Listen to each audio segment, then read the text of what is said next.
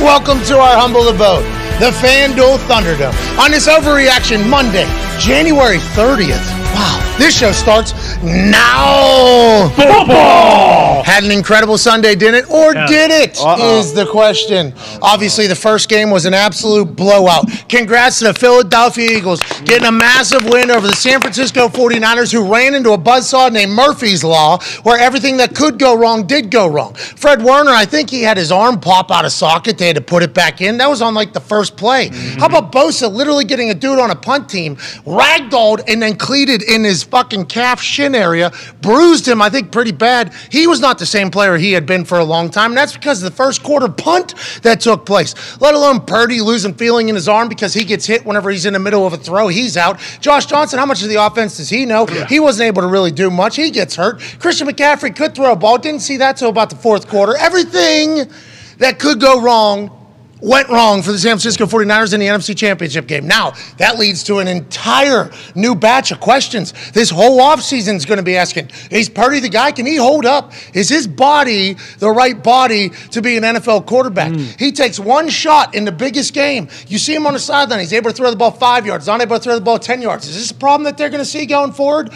Remember, the only reason why Trey Lance was traded for is because Jimmy G missed one throw in the Super Bowl. Jimmy G makes that throw in the Super Bowl. Jimmy G's their franchise quarterback for the next 15 years. Talking about that deep one that he overshot by like 5 or 6 yards. Now we have Purdy playing quarterback. He's the future. We thought that. Now everybody's wondering, are they going to trade for Aaron Rodgers? Whoa. Is that team ever going to be able to do it? Is Shanahan ever going to get over the hump of being able to get past this incredible misfortune whenever the big moment is the biggest? Remember whenever he was with the Falcons taking on the Patriots? Oh, yeah. Obviously, everybody sees about the play calls and let's run the rock and let's wind out the clock so that they can't come back from 28-3. But how about the incredible shit that was happening on the other side? Yeah. The misfortune that has been thrown at Shanahan, I think, in some of the big moments is incredibly disappointing if you're a Shanahan. Yeah, it's a bummer. I will say, I thought he'd be a little bit more creative. Yeah. Sure. Whenever we want 2, 3, 4 full quarters, and, I mean, we're not the smartest batch of humans on earth. Definitely not. But the Philadelphia Eagles had zero worry of a forward pass being attempted in the NFC Championship game, and you got a bunch of vets around there. Brandon Graham, there was one play where they were setting up for a screen. Graham, as soon as he saw Purdy drop back, was like, well, he can't throw the ball further than this. I have a big fucking brain in the street. He tackled him for like, again, they had no shot. Nothing. So I thought on the sideline, maybe Shanahan would draw up some stuff where Christian McCaffrey could throw. I assume he could throw a football pretty well. I'd assume that Ayuk can throw a ball maybe. I assume that George Kittle could maybe swing Debo could throw a ball. There wasn't much creativity. Now, I understand that they were just getting punched in the face with bad luck, so maybe you kind of get lost in the sauce of, oh, no, we can't do shit, and you don't really want to drop anything or do anything. But I thought there'd be a little bit more creativity with when you're completely fucked without a quarterback that can throw a ball. How do we at least make the defense respect that we can throw the ball? Because if we're going to have Christian McCaffrey, who was able to score a touchdown somehow against a 10-man box pretty much. I have no idea how he's able to do it. Shout out to the offensive line. But when there's no fear of a fucking throw at all, you're going to get picked apart, and they did just that. Now, the Philadelphia Eagles blow out the Giants. Then they beat the fuck out of the wounded Niners, and they're going into the Super Bowl probably pretty swagged out, feeling damn good, and they should. That environment in Philadelphia. Oh, yeah. They greased up the poles. It doesn't matter. Dudes are climbing those things like a stripper on a Tuesday and a Saturday. They get all the way up to the top of it. They're standing on top. The Philadelphia Johns are going bananas, as they should be. They're back in the Super Bowl just a couple years removed from them being the biggest dumpster fire in the NFL. Old Howie and Laurie and the entire squad over there, bravo on turning that whole thing around. People are calling it the easiest road to the Super Bowl in history. They've certainly made it look that way. And is that because the opponents aren't that great and obviously the Niners are hurt? Or is that because the Eagles are a bunch of dogs? And is this what the future is going to look like in the NFL with Jalen Hurts doing his thing? He's electrifying to watch. He can make every throw. He can make every run. He's powerful. And he is so fucking cool. He was doing an interview before the game with Michael Strahan. And the way he was talking, I'm like, oh, this guy's a guy I'd like to be friends with. And I think that's what all of his teammates have said. This is our guy. Dad, obviously a football coach, has grown up in the football world. He is perfect for the limelight and for the NFL, and we're lucky to watch him going forward. Now, Devontae Smith obviously didn't catch that ball, and as soon as he stood up and started doing this, I like that they have a signal for that. I like that they've instituted that. I assume a lot of teams have this. Whenever you catch the ball, it's ruled to catch. You don't know if you caught it. Go ahead and go give yourself a fist bump over your head. Sirianni, give a fist bump. Give a it's like a little fist bump, maybe some rock paper scissors throws. Just a fist bump over your head, maybe, and then everybody's going to repeat that. And then what that means is Lane Johnson, with your fucking torn groin and everybody else, we need to hurry up, get on this ball, and we are putting a play off. It's not going to be a spike. I think they probably already had a play involved. Whenever this happens, everybody on the team knows that the next play, what we're running, how we're running it, when we're running it, which is right now. And I think Shanahan should have seen that. Yeah. I think anytime humans start acting in a way that they don't normally or wouldn't normally act, you should sense that something is afoot. He did not challenge that. That's obviously a massive play. They get on the board quickly thereafter, and the game just unravels from there. If he challenges that and they overturn it, does that change the outcome? Maybe. I mean, probably not, though. Very early in the game, could have changed the tide and could have changed the momentum, but it felt like Philadelphia was going to be able to do whatever Philadelphia wanted on offense, which is kind of a weird thing to me because that Niners defense had been what that Niners defense was, but it's almost like the Niners D saw what was taking place on the offensive side of the ball and said, we can't throw a fucking pass. We're in the championship game, playing a great defense. We are fucked. So there was obviously a couple mistakes in that particular game. Not nearly as many mistakes that took place in the AFC championship game, though. Over there in Arrowhead Stadium. Just days removed from the mayor of the other town in the game, talking an immense amount of shit from his desk, proclaiming a proclamation of Who Day and how Joey Burrow is the father of Patrick Mahomes, and Arrowhead is now named Burrowhead in the city of Cincinnati. And it wasn't just him, it was Eli Apple, it was everybody on that team, Mike Hilton, everybody on the offensive side. And I think a lot of the shit talk was caught in the competitive atmosphere. The mayor doing his thing really put it to a point where I was like, this is getting real loud, especially with Patrick Mahomes and Travis Kelce and the boys on the other side of that. Then you get into that game, and we start watching, we're like, here we go. This Kansas City Chiefs team is who we thought they were. And we saw a stat on Friday that Patrick Mahomes, whenever he has to throw 90% of his passes from within the pocket, they were 10-0 going into the weekend. So everybody thinks the showtime, Patty Mahomes magic is something that Mahomes needs to be successful. And I think stats and our eyes from this past weekend prove that that is not the case. If Patrick Mahomes has to be a boring-ass quarterback and just go through his reads and stay in his pocket. And if that offensive line is able to protect the way they were able to protect last night, which Patty Mahomes had nothing but time, nothing but complete opposite for Joe Burrow. That offensive line that was retooled and put into place for that Buffalo Bills game with a bunch of snow on the ground, so the D-line, who didn't have Von Miller, didn't have as much, maybe traction or get off. That offensive line was exposed quickly. 5 sacks, I think, in the first 2 quarters of that game last night. That's not a winning recipe. That is obviously problematic. On the flip side, Patrick Mahomes had all the time in the fucking world to do what he wanted to do, and he's obviously able to make every single throw with a full ankle or not a full ankle. He did have some moments where he was limping around. He did extend some plays and make some incredible plays, including that last one where he ran in Osai, who is obviously out of Texas in his second year. Last year he gets drafted in the 3rd round, tears his meniscus in the second preseason game. He's out the entire year. This is pretty much his rookie year. He has done great things for their team for this entire year. He did great things in that game last night. That was definitely a late hit out of bounds. The most impactful late hit out of bounds in the history of our sport, probably, especially when it's Patrick Mahomes and with the way these refs have been calling the game all game, which is a lot of flags. That was an obvious call. Now, Osai also hyperextends his knee and rolls his ankle at the same exact time and kills a guy on the sideline who was a part of his team. All things went bad there for Osai in a matter of, 1.8 seconds probably. Look at his ankle and his hyperextension of his knee. That is disgusting to watch. That ankle turned sideways. The fact he was even able to walk out of there, he is very lucky. He was clearly out of bounds. They call it even if you're still in bounds. Quarterbacks are still in bounds, and they're looking to go out of bounds. So I saw some people saying, he hasn't stepped out of bounds yet. It's like, you don't watch football then. This is how it's been all year, especially with a quarterback, especially with how that crew had been calling the game, which is flags everywhere, which leads us to our next point. Congrats to Kansas City Chiefs. Congrats. Here we go.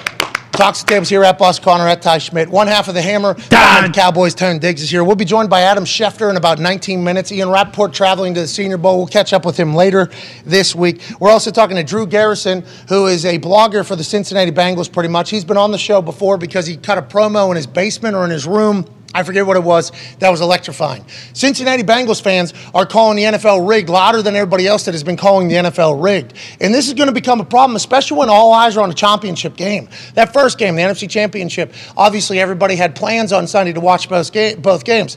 They lose both their quarterbacks. That game gets it going how it is. I think a lot of people kind of drifted away from their TVs, and they thought to themselves, Joey Burrow and Patrick Mahomes are going to be playing. I'll get retooled for that particular game. I don't know what the ratings are going to be. I assume it's going to be bananas. Oh, yeah. I assume it's going to be near 50 million people. 50 million people started watching and questioning every single thing those refs were doing because that's how poor the fucking refs were. Now, obviously, you talk about the way the game ended with a punt, and there was a potential block in the back with a big return, then the late push, and that's 15 more yards, and then a 3rd and 9 that they had to redo because there was a back ref and a wide 22 version that you see definitely come running in moments before the ball is snapped, because his job is keep an eye on the clock to see if the clock is right or not. So he comes running in, doesn't blow his whistle.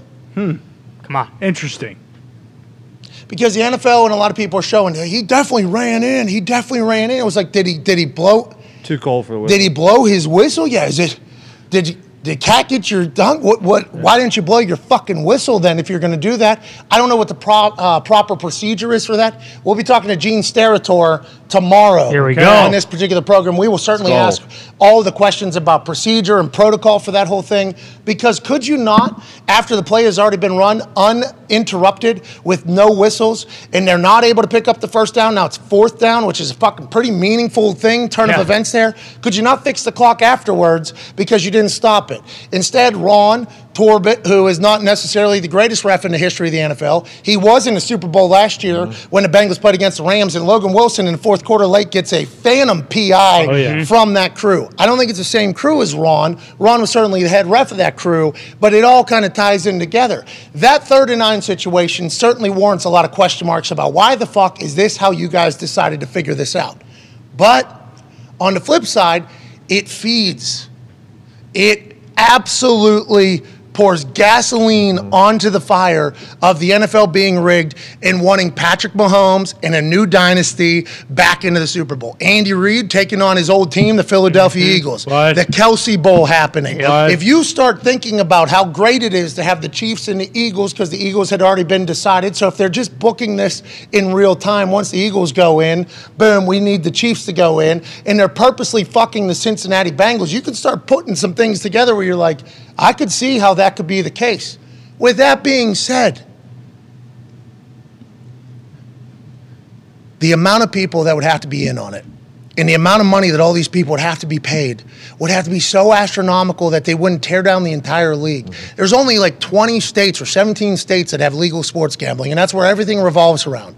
All the people that don't maybe gamble, all the people that just know of legal sports gambling or what sports gambling used to be, their first thought is, oh, this is crooked, this is corrupt, this is this, because you have the Black Sox that happen in baseball. You have college basketball things that have happened throughout the history of college basketball with 1 or 2 players being in on the take, and you have the ref, Tim Donaghy, whenever he was reffing for the NBA, who was in on it. So there is certainly examples of this in the past, but the NFL, if they wanted to just throw away their league when there's only like 17 states that have legal sports gambling, when there will be at least 47, I think, Utah's never going to get it. Nope. California and Florida are going to be tough. It's going to take a long time. But I think that's kind of open season everywhere else. Yeah, there's like 46, maybe 47 states are going to have it.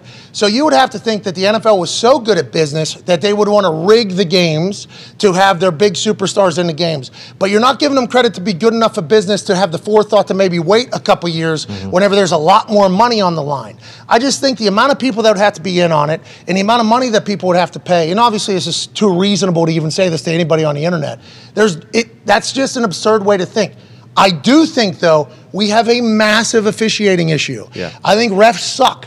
And not all refs. There are some refs that suck. And they shouldn't be in playoff games. Why are they in playoff games? Especially when there's only 2 games and there's going to be 50 million people watching. That's a great question. We've been talking about the officiating stinking for a long time. I got tweets from a lot of Ohio fucks over there in Cincinnati who are diehard Houday fans and Bengals fans. Why don't you use your platform and why don't you try to make the NFL better for once? Why don't you not candy code it, not dance around it, not be the fake funny guy that you are, and why don't you call it the NFL for officiating? So this morning, I dove through our Twitter account, and we've literally been talking about this since 2018 about how full-time refs optically would just look much better to everybody. Because you got part-time refs and they're not full-time refs, there's a chance that they could be maybe swayed by somebody outside the NFL. Since they're not completely committed to the NFL, there's a chance that somebody outside could get a hold of them. Now, I think they get paid well. But what is well? What is the line? Especially with how much money is potentially being made off of these games and off of these deals and off these advertising deals and the sports gambling and everything like that. What is good money in comparison to? So you make them full-time, boom, we can eliminate that distraction of potentially getting swayed elsewhere, like all politicians, because they don't get paid enough, so they're easily swayed by big pharma, big gas, fucking alcohol, tobacco, whatever. You can get named into it. That's where all the money comes from, because they're able to be swayed because they don't make enough. Compared to who? They don't make enough in doing their job, so they're easily swayed. So it's like kind of a little bit of a battle optically to watch and say, yeah, that's real, yeah, that's not. With the NFL, the officials not being full-time and the officials being terrible at what they're doing and the way these games are being scrutinized at a different level because how big the fucking league is and how many eyes are on there. And with all the money coming in with us putting our actual money on these games now legally, it's going to get called into question. Tone Diggs, you put a tweet out last night that I loved. I didn't just enjoy it. I fucking loved it because it was a hilarious take. And obviously you got attacked and bamboozled about it, but we will talk about the reaction to your tweet afterwards. But your tweet is a very real thing.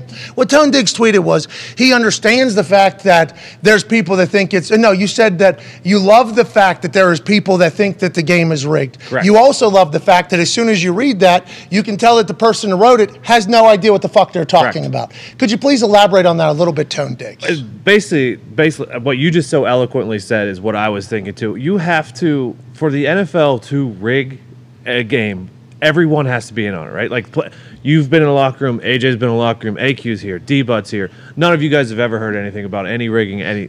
Coach Pagano. Who's up top, okay? Like, there's no way that you could rig an NFL game and make sure the outcome that you want happens strictly by a ref or two. Like, there's no way that can happen. And to your point, there's so much more money to be made in the future. Why would you do it now? So you're saying they're great business people. That's why they're rigging games. And they're classified as entertainment. I don't think that's happening since 2015, but they were classified as an entertainment, and that was their way, being good business people, to get out of having fucking pay taxes. Right. So, like, people are... All the claims about it are that they are good business people. This is Vince McMahon. This is WWE trying to flood the numbers, trying to make the best games possible. It's like, okay, so you're saying they're incredible business people that only care about the bottom dollar. Well, they haven't been able to be the tax-exempt crew since 2015. That whole thing changed. And if they were this great of business people, why would they ruin it now as opposed to the big fucking cash cow that's coming? But with that being said, the reason why it's being talked about is because how bad the fucking refs are. Yeah, exactly. And I don't want to go through every take we've ever had about officiating in officials. We think there's a couple easy fixes. Make them full-time. That Sky Judge that they're using, but are they? Yeah. No. I mean, no.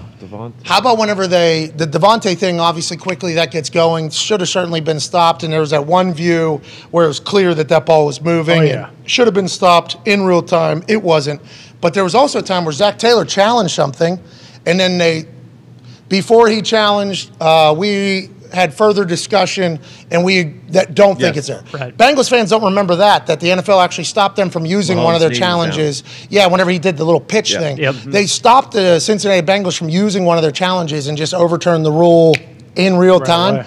I think they should be doing more of that. Oh, yeah. I think that should be a part of it. Yeah. And I don't think that fucker should be in New York. I think that person should be on site and set them up with a place where they have all the review. Put them in a truck. Have them have their own fucking truck in the back where they have all the cameras. Make it be somebody that's young. No offense to the olds out there. I think the youngs are much more used to using things quickly, whether it's video games, cell phones, fast forward, rewinding. We're using those on our phones every single day. No offense to the olds. I didn't think you had the opportunity to do that. Although you do have things that you are better at, I believe when it comes to modern technology, a lot younger people probably better at using it more efficiently, quickly, and in real time without choking, because this thing all has to happen within 25, 30 seconds if it wants to go right. I think the XFL had a great version of it. They had a guy on an Xbox controller up in a booth looking at the review, fast forward, slow-mo, zoom in, able to control it. Perfect. In real time, talking to the ref, hey, that ball was actually out of his hands. It's going to be a turnover.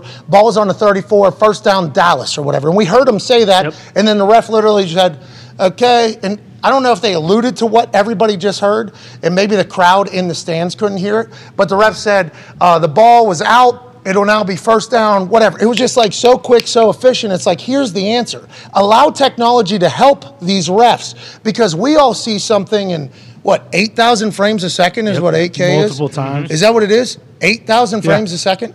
Is that what 8K means? That's what I thought. It might be man. 16,000. That's pixels. Frames, not frames. Whatever it is. Yeah. 8,000. We get to see something picture perfect in the slowest of slow motion. Human eyes can't do that. When they can, I will attempt to get the surgery. I assume everybody else will. But what these cameras can do, and the angles these cameras have, the humans on the field with whistles in their hands cannot keep up with. So let's marry the two. Let's allow there to be a net for these refs to fall upon. Let's have a sky judge that is young, maybe ex-players. Make this a pipeline for ex-players to get into. These are all things that we've said in the past, but now that 50 million motherfucking people all saw the same thing last night in the NFL, hashtag NFL rigged was trending on Twitter with 27 to 28,000 tweets about it last night like this. NFL Twitter was live until 1, 2 a.m. this morning because everybody was talking about how bad the NFL's reffing is. Now, they're using it in a version of which the reffing is so terrible that it has to be fake, has to be cooked. And I feel bad to tell the people this. Some of these refs just suck that fucking bad. Yes. Bingo. And I think that's a tough thing for everybody to kind of get over, and I think that's reality. Now, we had a bunch of tweets and that got sent to Tone Diggs after Tone said, like, hey, come on. If you actually think it's rigged, you don't. And the reason why we're leading off of this, because this is a real thought. Yeah. And this is a real problem the NFL has. It's loud. And I don't know if the NFL knows this, and I know there's some people that watch the show in the NFL offices, and we're being accused of a lot of things by a lot of people on the internet for not talking about this, even though we have hammered this home a lot. This is a real problem the NFL has to fucking fix. Cannot have the people thinking the NFL is rigged because of how terrible their officials are. Fix it. Here's somebody responding to Tone Diggs after Tone Diggs said, like, you don't know football if you're saying the NFL is rigged. The entire internet was saying the NFL was rigged. Here's B Park. LOL, you guys make millions of dollars by getting your fans to gamble on shit that's scheduled and set up and produced like a Marvel movie. Of course you're about it, Big Tone. Here's another tweet that came in. Here's from Summers. Freemasons and Jesuits clearly been fixing games for decades. Y'all just too lazy and gullible to do any research. Come on. Clown is what Summers says to you, Tone. Here's another one. NFL has already stated in court there in the entertainment business, not sports business. It also doesn't have to be everyone in on the rig, just a select few people. Okay, so those select few people have to be at every single game and every single team and every single official crew, and then those select few people have to be quiet, what, forever? Yeah. Oh, yeah. I don't understand how that would happen. Here's another one from Lance Rothgar. Kelsey Brothers and Andy Reid facing his old squad. Players in no way involved, but the NFL and the refs know when to make the right calls. Complete opposite, I think, Lance. They don't know when to make the right calls because they don't ever make the fucking right calls. Yeah. I think everybody's saying these things because they're giving the refs too much credit. You guys are acting like these refs would understand how to fucking rig a game. Sure. And I know Tim Donaghy was able to do it in basketball. It's much easier. Because literally in basketball, you accidentally, boom, boom, foul, two shots. There's 2 points. You're literally putting 2 points on the board. And there's a couple calls that you can miss. The Devontae Smith one is certainly one that we can look at directly. And I guess the offside, that was actually a good call. Yeah, that's a penalty. That was like a clear penalty, and that puts him in field goal range. So I could see how if that was closer, if he was still in the field of play, and he pushed him, and they called it, which they probably would have. That crew was flag happy. They thought everybody was watching them, not the game. You know, they wanted to be a part of the game. It's a championship game, and we got to remember, not all these refs are built for the moment either. No, not all these refs are built for the big stage. You always talk about players showing up or not showing up, and I literally watched a video of me saying this from fucking 3 years ago. Nobody ever talks about the refs like getting nervous and choking in the big moments and accidentally throwing a flag whenever they probably shouldn't have thrown a flag, but they throw a flag. Now we got to stand on it because they're not ready for the big moment. There's just so much that goes into it all. If we were acting as if it was rigged, we'd be putting more faith in these refs' competence, and I don't think we should be doing that. It's the complete opposite end of the spectrum. Tony, you took some shrapnel last night on the internet, as did I, because we're corporate sellouts. We would like to remind everybody, we pay the NFL $4.5 million to be able to use footage from their games so that we can run it during this program. They don't pay us. The NFL does not pay us. They used to, hey, didn't they? When I was kicking those balls. They did. Yeah. God, damn right. Insurance is out. I found that out middle of pregnancy with my wife. That's great. It ended. So before that. So the NFL is actually fucking me too. I mean, with this 5-year insurance thing, it kind of stops in the middle of a pregnancy. That's an interesting That's an interesting PR thing that if I really wanted to, I think we could probably make some noise about how big of a joke that is. But everybody was accusing us of being in bed with the NFL. We literally we started the PAFL this year because we were battling against the NFL. We pay the NFL. They don't pay us shit. Now, we do cover the NFL, and that's how we make our living. So we're very lucky for the NFL. But to act as if we would not be ones that would call out some bullshit, I lost every fucking bet yesterday. I lost every single bet yesterday. You don't think I'm fucking pissed off? But the reason why I'm pissed off is because of how bad the refs are, and I think that's our different view as opposed to a lot of people on the internet, and that's mostly because of all the people we've got to meet and be inside of it and see operate and chat with some of these refs who are fucking up these calls. Connor, I'm sorry, I went on quite a long rant there, but the internet was alive last night, and I didn't think it was possible for me to respond to everybody going, how, Bingo. How? I would have had to do that 27,000 times. How? Tell me how it would be set up. And then think about any human that you've ever met ever on them being able to keep a secret for the rest of their fucking lives. Maybe some people would be able to. Hey, maybe. And I'm not saying that there hasn't been these types of situations in the past in different professions, but with 50 million eyes on the product, if you were going to run a racket, do you know how tight and dialed in everybody in that piece would have to be? And you don't think that maybe there'd be other money options for them to go tell their story about everything that's going on? Yep. It's wild, and it all revolves around the NFL's officials fucking being terrible, some of them. Not all of them. Some of them. A lot of them. Yeah, majority. And Aaron talked about this. All the good refs get fucking plucked to TV because they get paid more money. Because of money. Which is exactly what we're referring to for making full-time. Make it a job that's worth, being desired almost and wanting to have. So we don't have to do this every single time. But honestly, the officiating sucks, and it got put into spotlight last night, and hopefully it'll lead to change and be an advocate for change. Well, and it has to be talked about. It's not like we could, do this show and not address the massive elephant in the room that is, those refs did kind of steal moments of the game. I mean, the third down was the big one. A lot of people will talk about the unnecessary roughness at the end of the game, but that was a clear penalty. But you're mentioning 50 million eyes. There is billions of dollars being, gambled on these games. So that's a huge part of it. And then to not disrespect, but like the idea that these players on teams that are helping rig these games would, willfully go out there and lose on purpose. Like, if you're telling me that they're just telling the quarterbacks or the head coach of this, like, how can you process the idea of the most competitive humans probably on the... And maybe we just don't get it. But granted, the man that's speaking right there thinks birds are fake. Exactly. True. And I think a lot of stuff is fake. So we are open to conversations. Yeah. We are open to thoughts and theories. But in this particular one, business-wise, makes no sense for the NFL. Why wouldn't you wait until you get 40-some states on if you really want to? Like, why wouldn't you wait?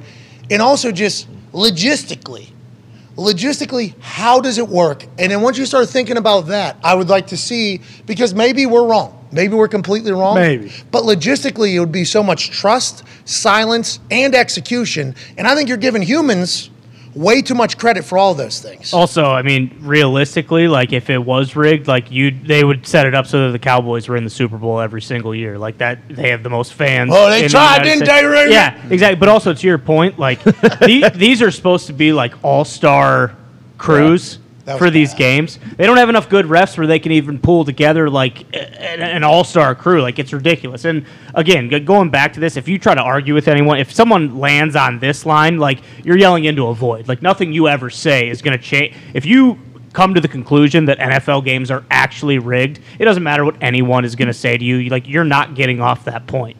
Now, my question was, if you know the NFL's rigged, why does it make you so mad? And why don't you just gamble on the side that you know it's going to be rigged for and make all the money in the world? Yeah, so then we'd be working a worked system. And joining us now is a massive clog of the entire system. Oh, yeah. And has been for a long time. Excited to get his take. Ladies and gentlemen, senior NFL insider for ESPN. I think a few months back he signed a big deal. Oh, big old future referee deal. And that's because he's a big deal. Ladies and gentlemen, Adam Schefter. Hey, Hello, Pat. Hello, man. How you doing? Hey, Schefter. Go ahead. A little off center here. Do I have to adjust the camera? Yeah, No. You're right. There we go. Okay, there we go. Hey, we had this with Lou Anarumo last week with the camera centering thing. Nice to hear that the Cardinals are interviewing him. We will certainly get to that and other breaking news. But I kind of want to wrap this one up from your standpoint of it, because obviously you've covered the league for a long time at many different levels, and you're connected to so many people there. You know, the NFL has a real issue right now, and it's with their officiating. So much so, especially with sports gambling coming into the world, that there's a large, we don't like covering every conspiracy theory. We're an internet show, so that's where a lot of these things cook. 28,000 tweets last night, I think, within the first hour after the game. Hashtag NFL is rigged. NFL rigged is trending or whatever. And it's all because of how bad the officiating is. Schefter, your thoughts on this and how they can make it right? And is the NFL rigged, Schefter? And don't lie to us. Well, Pat, breaking. It's not rigged. No! Put it on the ticker. Yeah, put it on there. Not rigged. Adam Schefter's reporting it's not rigged. Okay. Now, that doesn't mean there isn't an issue. There's an issue with the officiating. And when you speak to people around the league, they believe it's as bad as it has been in a long time, maybe ever. And if we go back to the one game that I think of is the Seahawks-Rams game, final regular season game, where the officials missed multiple calls that potentially influenced the outcome of that game. Now, Seattle won. Seattle deserved to go to the playoffs, and good for the Seahawks. This is not a knock in any way against them. But we basically outlined all the calls that the league missed in that game because it shaped the way the playoffs came out. Yes. And if they had made some other calls and the Rams had won, it would have gotten the Lions in.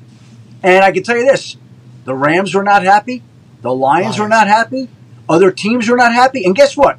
I think the league office themselves, if they were being honest, was not happy with the calls in that game. And after that story ran, and we ran it on that Saturday countdown on ESPN.com, I can't tell you how many calls I got from people on other teams saying, you didn't go far enough. Yeah, hey, Schefter, what about our game whenever this? What about our game whenever this happened? It's a real problem, Schefter. Everybody's got their own issues and complaints with the league. They've called the league. And so what do you do? Honestly, I don't know that I'm smart enough to tell you. Like, that would be a better Dean Blandino question. But I can tell you I've heard a lot about training the officials, the pool of officials, the way they're assigned. Like, I mean, there are all sorts of issues here that they need to go over. And this sport, there's so much money involved. Somehow, there has to be a way to have these officials, who, by the way, Pat, have a very tough job. Yes. Very hard to do what they do. Like, people think they just see these calls, and it's amazing that they get so many calls right. But there's a lot of things that the league needs to address there. The competition committee needs to look at. And I think that area is going to get some very close attention this offseason. Okay, that's big news, actually. That last sentence you said, certainly big news, and I think NFL fans will be happy. They have to do something. They have to, right? It's bad. Hey, NFL is rigged is not a good thing for anybody to see on their Twitter as soon as they open it, especially after the biggest day, Championship Sunday. Now, first game was obviously a blowout, a lot of injuries. We'll ask you about all that here in a second. But that Joe Burrow, Patrick Mahomes game happening, this is 50 million probably is what the number is going to be. 50 million people watching. And then what's the reaction to the game? It's not, oh, Patrick Mahomes is unbelievable. Travis Kelce's unbelievable. How about the shit talk between both sides? The talk afterwards is these officials have to be working in unison with the NFL and the sports gambling companies to rig these games. Like, that's not good at all for anybody business-wise. Hopefully they will be able to fix this. For a long time, I've been considered a hater of the official community, and some officials do not like this program because of how much I have chatted about it. Now, I think there's great refs out there. A lot of them have retired and moved into TV, but it is a real – I think anybody that's ever played the game, and these are people you talk to, played the game, coached the game, or been in there, have seen it like, hey, these refs have a lot of say. There's a lot of plays. There's jobs. People are fired. There's players that never have a career because of some calls. Like, these refs have a lot of power. We should treat that as such, and I hope the NFL is able to do that, especially with what took place yesterday, Schefter. There's a lot riding on their calls. You're right. It impacts careers, families, cities, states, the franchise. It's really it's incredible, and it sounds overstated and a little bit dramatic, but it's true. It's real. Yes. Like these guys make calls that have that much influence. And so it's really important that the league does everything it can to try to make it the best possible situation. Why don't you tell them to do that, Schefter? I got a bunch of people tweeting me saying, why don't you use your show and use your platform and try to make change? Pat, the league knows. If the league knows it has an issue on its hands, and the league knows it has to be addressed, and the league knows it needs to do better. Look, this is a league that's always trying to do better in areas. It's always trying to find other ways to make money, to make the game more popular, to make it. You think they're just ignoring the fact that the officiating in many instances has been substandard? There's no way. They know it.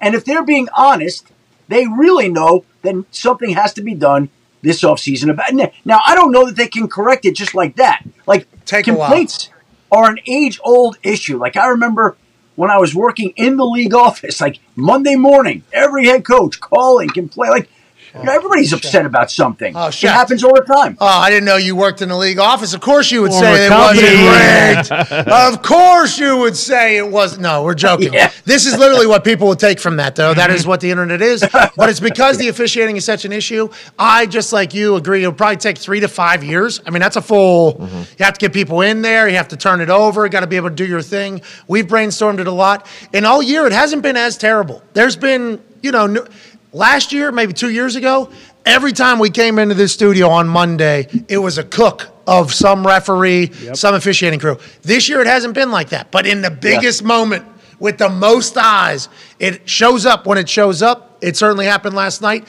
Let's move on. Schefter, let's talk about Patrick Mahomes' ankle. Obviously, we saw some moments there where he looked as if he re-aggravated it or injured it. Yeah. He finished the game. I think Hembo and the ESPN stats department had a stat on Friday that when Patrick Mahomes has to throw for 90% of his passes from the pocket, they were 10-0. Probably make that 11-0 now. I haven't done the stats. He's unbelievable. What do you think this 2-week period does for his recovery? It feels like that Chiefs team needs it bad.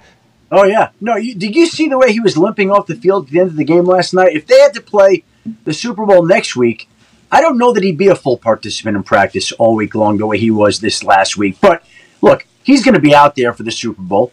He'll be certainly healthier than he was in this game, I think, although he certainly looked like he aggravated it a little bit during the course of that AFC Championship game. And Matthew Hasselbeck made a great point on Sunday Counting yesterday. He said Patrick Mahomes has to play like he's 40 years old, not 25. He has to just sit back there and rely on his abilities to make these throws, not try to run around and make things happen, not try to be Superman, but to be Clark Kent when he's out there. And I think with the way the injury has been, he's going to have to probably continue to do that. Now, it's possible 13 days from now he feels a lot better, but I don't know that that'll be the case. I think he's going to be struggling with this whole thing going forward. I just texted you back. You said you needed 5 minutes. Yeah, I saw that pop. I just saw that. No. We had agreed 12:30, and I was on the phone like that. So I was texting you at about 12:27. I'm like, hey, can you give me an extra 5 minutes here? But all good. Hey, well, I apologize. I didn't see it till now. I just want to let you know. Saw it. Gave him a thumbs up while he's talking. 100% my fault, Schefter. I assume that was an important call. We're texting as we're talking. We're like, that's really, truly multitasking on both ends. Hey, this is the future here. This is the future of the world, the planet, and hopefully programming. What was it, breaking news, or are you trying to find seeds for news? Just basic conversations, everyday conversations, Pat. Connor has a question for you, Mr. Schefter. Yeah, Schefter, yes, how did the Kellen Moore to L.A. kind of job come together? Was that always assumed he was immediately going to get hired as either an OC or a head coach, or did that just kind of happen overnight after he got let go? I think they had something in place for a while, and my understanding is that when Mike McCarthy talked about Kellen Moore's future last week, like this was a mutual kind of thing where Kellen Moore, I think, was looking to break out on his own as much as the Cowboys might have been interested in making a change. And I think he just felt like it was time to make a change. And obviously the Chargers have been out there looking for an offensive coordinator, need somebody to help groom and continue to improve. Justin Herbert made sense for both sides. And so when they officially part ways yesterday, which was coming anyway, then obviously it sets things in motion and paves the way for him to go to Los Angeles. Did he interview anywhere else, or was it always going to be the Chargers? Well, he was officially let go. So I don't know that he actually interviewed anywhere else. Like, they were talking to other teams. The Bucks. There were other teams they were involved with, but I think the Chargers were the ones that he was most interested in. Ty and Schmidt, vice versa. Ty Schmidt, yeah, I mean, it'd be nice if we had a coach. If we had a coach, maybe he becomes coordinator for our coach here in Indianapolis. Speaking of Indianapolis, Ty Schmidt has a question for you. Yeah, Schefty, you reported on the Rodgers situation, and I know you have a lot of sources, obviously, but I didn't know. You guys have a really good source there. Hey, on one side, I feel like you have the other side. Exactly, and that's why I didn't know how much of that is kind of your just own personal thoughts on it, punditry, if you will, how much of it's inside information. As it stands right now, we heard that the Jets, I think it might have been in an article you posted, the Jets, in terms of looking for, a veteran quarterback, have their eyes set on Garoppolo, Rodgers, Derek Carr. They're going to do work on all three. But as it stands right now, what do you think the percentage is that Rodgers actually does get traded, potentially to the Jets? Or the Colts. You sound a little bit like all the Jets fans that surround me that text my phone all the time asking, are we getting Rodgers? Are we getting Rodgers? Are we getting... That is a question that I answer all the time. Here's what I would say to that, I think. I do think that the idea of this trade is a real possibility.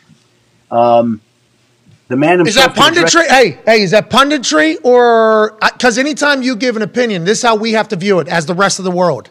Schefter knows everybody. Yep. Yes. So when Schefter gives an opinion, whether it's a source, like, hey, breaking sources tell me, or if you're giving an opinion, which you're great at, by the way. I think you do great. I think you do both very well. You should maybe look in the mirror and congratulate yourself on that, because you're not just a fucking plug robot. I think you do.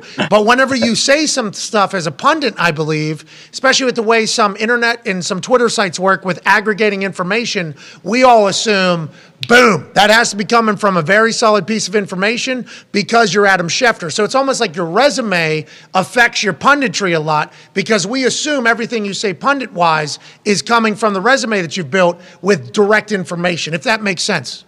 Well, yeah, I appreciate you saying that. Thank you. I guess, look, here's the thing. We don't know how the Rodgers situation is going to play out. All I can say is there are enough people who think that it's a real possibility that he's going to be traded this offseason. I mean, there are people who do think that that's going to happen. Now, again, for all we know, the two sides are going to sit down and they're going to figure out something, and they're going to discuss a way for both sides to move forward together, and he stays in Green Bay. Like, that's possible, but it's also possible that they sit down, have the talk, both sides are open and honest with each other, and both sides decide, you know what?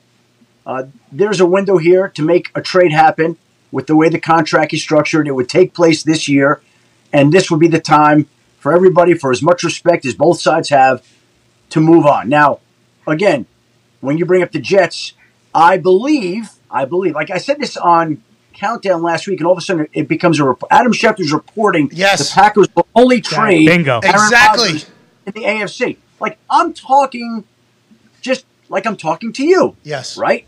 And so I said that I believe, and there are reasons I believe, that it would make the most sense for them to trade him in the AFC. That would be the more likely path if that's what both sides decide. And I still believe that. So if we go through and look at the teams in the AFC, what would be potential landing spots for Aaron Rodgers? Raiders, Colts, Jets. And I'd say, and I'll throw another one in there. Where's he building a home? Well, he has raw land in Nashville, Tennessee. Oh, he does. That's interesting. Everybody has raw land. This happened a year ago, Schefty, but you're right. So in the punditry thought, you said you have your reasons. Is that just because competitive football reasons? No. So again, I just think the AFC makes more sense. Let's go back to what happened with Favre. The Buccaneers were interested. The Jets were interested. They preferred, at that time, the Packers to deal him in the AFC. I believe the same thing, if they go that route, would happen again. So what are the places that would be in play? And I think that all those places that you just outlined all need a quarterback, all need to upgrade at the position, all would be in the market for a veteran. Yep. Why would any of those teams not have a discussion with the Green Bay Packers about trying to make a trade happen. Okay, so let me just act, and I know you only got a few minutes left, so we appreciate you taking time out of your Monday, very busy Monday, to join us. You're the man for that, and we should remember that going forward. I hope everybody does. Schefter has zero reason to do what you're doing right now on this particular program. So those 4 teams, from all the sources, let's take punditry hat off. Let's take source breaking news hat back on here. Do you know anybody in those organizations? And are those organizations gearing up potentially for an Aaron Rodgers in the trade market world? Well, I guess I would say this. If you're a team that needs – see, I like to just kind of be very you interpret this how you will. If you're a team that needs a quarterback and you're not doing your due diligence on Aaron Rodgers, then your team is being negligent. Oh. Okay, so every team is Carolina. So I heard Colts are in. Carolina maybe. NFC can't do it. Yeah, well, but he said that's just thinking. I mean, you don't know how that whole thing goes. Last question here as we let you go, and we can't thank you enough from Tone Diggs. Yeah, Schefter, Chiefs are very banged up at the wide receiver position after yesterday. Yeah. Is there any early indication on what's going to be Super Bowl status? And Lane Johnson and the Eagles, just as a whole Super Bowl injury situation. I just generally operate like if the guy finished the game yesterday, he'll be good to go. Lane Johnson, that guy is a warrior. I can't imagine that anything would sideline him, so he'll be out there. Juju was questionable return. I would imagine that'll continue to be the case. Tony was ruled out rather early. McCole Hardman, was he ruled out? I don't remember. But look, I don't have specific answers on the wide receivers right now other than to say the extra week will probably be very good for everybody. It'll go a long ways towards helping them to be able to play on Super Sunday. And anybody who can be out there in 13 days is going to be out there. All right, real quick roundup here. Panthers hire Frank Reich. Kind of came out of nowhere. It's happened. Yeah. Let's move on. Cardinals bringing in Lou Anarumo after a full day with Sean Payton. Sean Payton allegedly out of the Denver Broncos sweepstakes. Then he tweets, I think I'm still in the Denver Broncos sweepstakes. Colts don't have a head coach as well. Houston Texans allegedly with DeMeco Ryans. What are you hearing, and when does the next shoe drop, you think? Well, DeMeco's the most logical guy, and that seems to be on a path to happening. That's up to the Texans to close that out, right? His wife is from there. He played there. That's their preference of where to be in Houston. For Houston not to get that done would be, again... So Texans. Yeah. Well, again, it would be an upset if they didn't get it done. So he is the front runner there and has been the front runner there, and it's up to them to close it out, which I don't know why they wouldn't, but to your point, Pat. Yeah. That's pundit hat. We got pundit hat. How about Cardinals and Broncos? That leaves us with Indianapolis, Denver, and Arizona. Arizona reached out this morning to Lou Anarumo, so that would tell you that they probably don't believe that they're going to be in a position to close on Sean Payton because they wouldn't be making other calls and reaching out to other candidates at this point in time if that were the case. Now, where they wind up, I don't know. I think Brian Flores would be outstanding. I think Aaron Glenn would be outstanding. Lou Anarumo would make a lot of sense. They have some guys that obviously would be pretty strong there in Arizona. Indianapolis, my read, Pat, I'm not reporting this, but my read on this is that the owner really loves the interim head coach, my former TV colleague, the guy that I love, Jeff Saturday, a just tremendous guy. And I think that they just keep bringing in more and more people to see if there's anybody else that the owner would like more than Jeff Saturday. So, hey, Jim, let's try Shane Steichen. Hey, Jim, this guy's cool. Hey, Jim, let's try Wink Martin. Hey, Jim. This guy can play the guitar, Jim. Hey, Jim. What do you think? Looking at Giro Avero, look at all these guys, Jim. We got some really good cats. I know, but I really like Jeff Saturday. Jeff. I really like Jeff Saturday. Ring of Honor, brother. He's in there. What do you want? The guy loves the show. Right? And so now, Pat, where that's going to wind up, you tell me. I don't know where that's going to wind up. They don't tell me shit anymore either because I get on this microphone and give the Colts the most amount of exposure, which also means when things go terrible, have to talk about that as well. So they don't tell me shit about it, but it does seem as if everybody's talking about Jeff Saturday being the front runner for that job. The Broncos position now, it was fascinating because they have Russell Wilson. Now, league sources have told me, okay, and I am not Adam Schefter, but I have some league circles. league sources have told me that a lot of people are not blaming Hackett for what happened in Denver. They think that Russell Wilson was nowhere near the Russell Wilson that Russell Wilson is normally. Whether that means he was out of shape, out of sort, whatever the case was, Nathaniel Hackett didn't really take much heat in league circles for what took place in Denver this past year. That's why he gets that job so quickly in New York, because a lot of people around the league are like, that was not Hackett's fault. With that being said, who's going to be able to come in there and get the most out of Russell Wilson? And do you think that they'll utilize the fact that they're the wealthiest owner in the NFL and there's no salary cap on coaching? That's why everybody thought Sean Payton was going there immediately, and then that kind of cooled off. What are your thoughts there? Well, the first thing when you bring up Hackett is, first thing that pops into my mind is Hackett's good friends is good friends with your good friend, and so there's a lot of good friendship going on between a lot of people there. That's number one. Oh, you're saying Aaron to the Jets because of his good friend. Okay. I'm not saying. Oh, there's a pundit hat. I'm just saying that, I know everybody loves that. They hired Hackett because they wanted Hackett, but Hackett is good friends with your good friend. So there we go. So for whatever that's worth, it's just pointing that out. Now, what the Broncos do, Russell Wilson, look, Russell had an off year. I don't know why that was. Like, he was not what he wanted to be. He was not what they want him to be. And that is the biggest issue for this franchise going forward, making sure that Russell Wilson could get back to being a great quarterback, which he wasn't last year. So that's going to be on everyone. That's going to be on the coach they hire. Money, yeah, I thought that this team from the outset would be ultra aggressive and take big swings. And let's look at all the people that they spoke. They spoke to Sean Payton. They spoke to Jim Harbaugh. What? Numerous times. Hey, they just reached out to him again, right? That's what I heard. They met with him again last week, in Ann Arbor on Monday. Oh. And so... Michigan. Well, the facts are the facts. They met again, and I think no deal materialized, and both sides went their own way. Okay? But they hadn't met in person. They just did a virtual call the first time, and so they wanted to meet in person, see what it was about.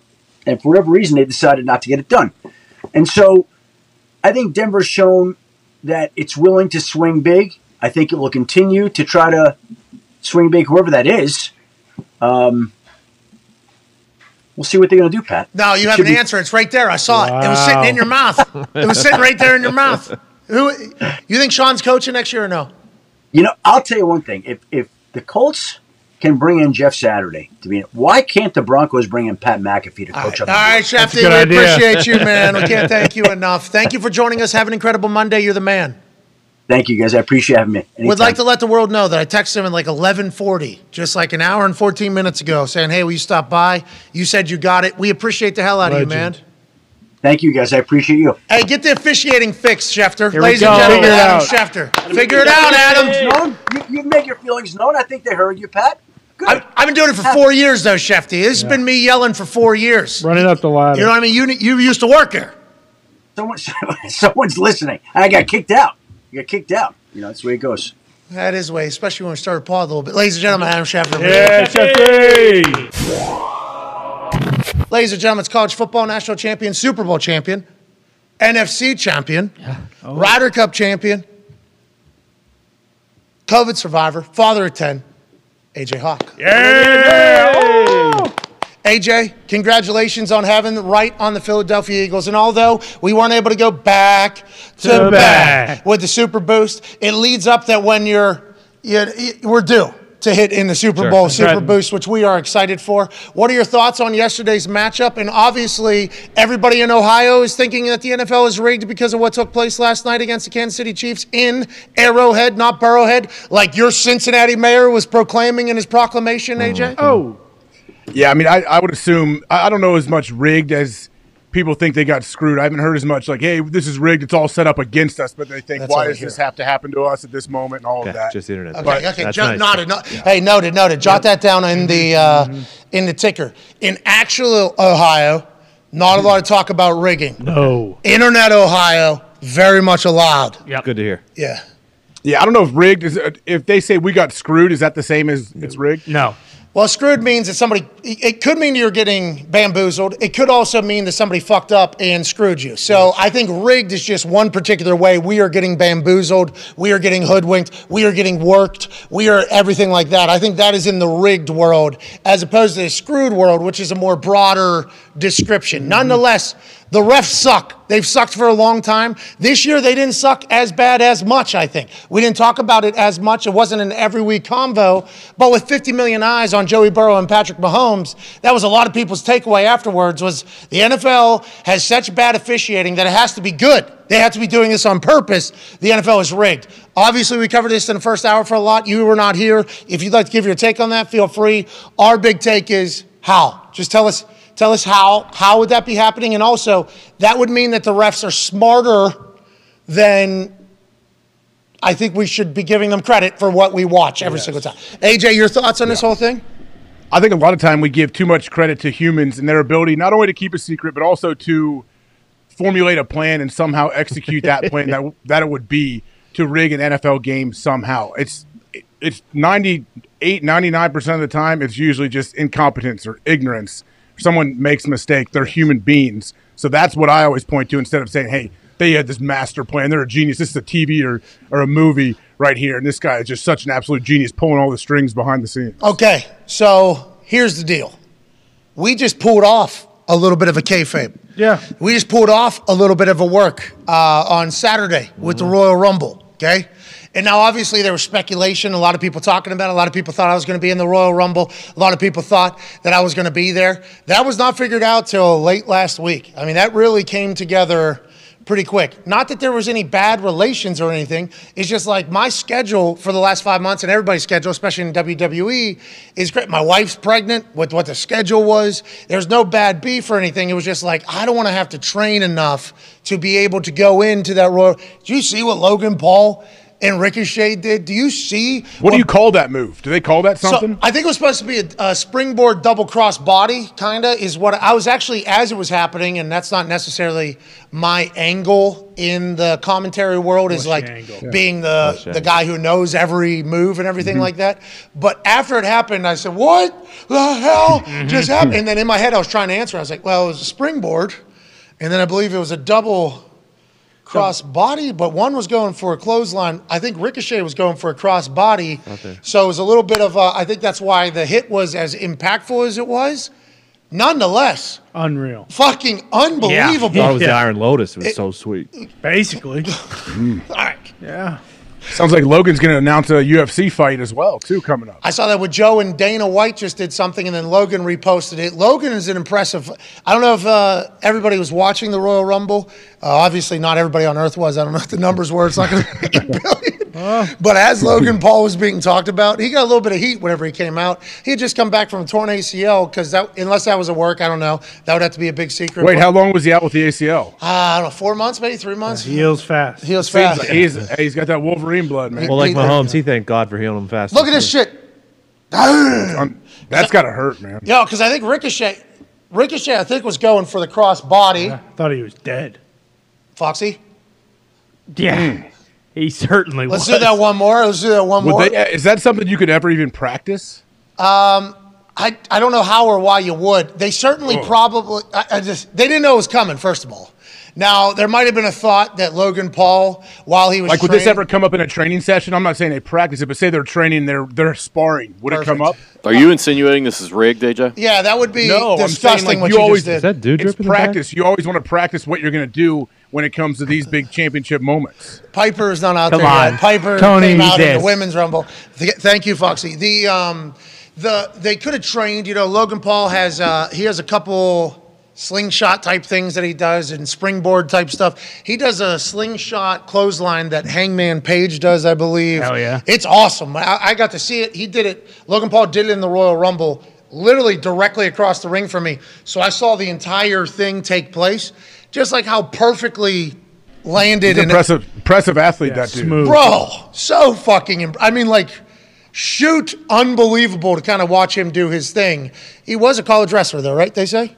Yeah, he's got a background, right? In Ohio. I don't know about college. Oh, I don't know. I think he went to college. Good high school wrestler for sure. I thought he had college looks or something. I don't know. Good Ohio high school has some good high school wrestling as well. Well, I could imagine everything we know about Ohio, we would assume that a sport in which you win by dominating another human being would be beloved in the state of Ohio. We think that is certainly something that, nonetheless, very fucking impressive. But after I saw it happen, in my head I was like, yeah, smart move not to fucking get in there. You know what I mean? Like, there's no way. I was trying at the beginning of the season to stay in shape because there was obviously a convo, you know, whenever I had the college game day opportunity literally just kind of pop up in the middle of a week and being such an incredible opportunity, I had to talk to the WWE. I'm like, hey, I'm very thankful for our relationship.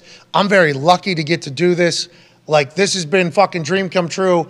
You guys have been so cool to me. Like, literally have been so cool to me. So, like, I'm really, but like in my world, in our business, you know, that is growing literally at the same time as my relationship. Two very different demos, too.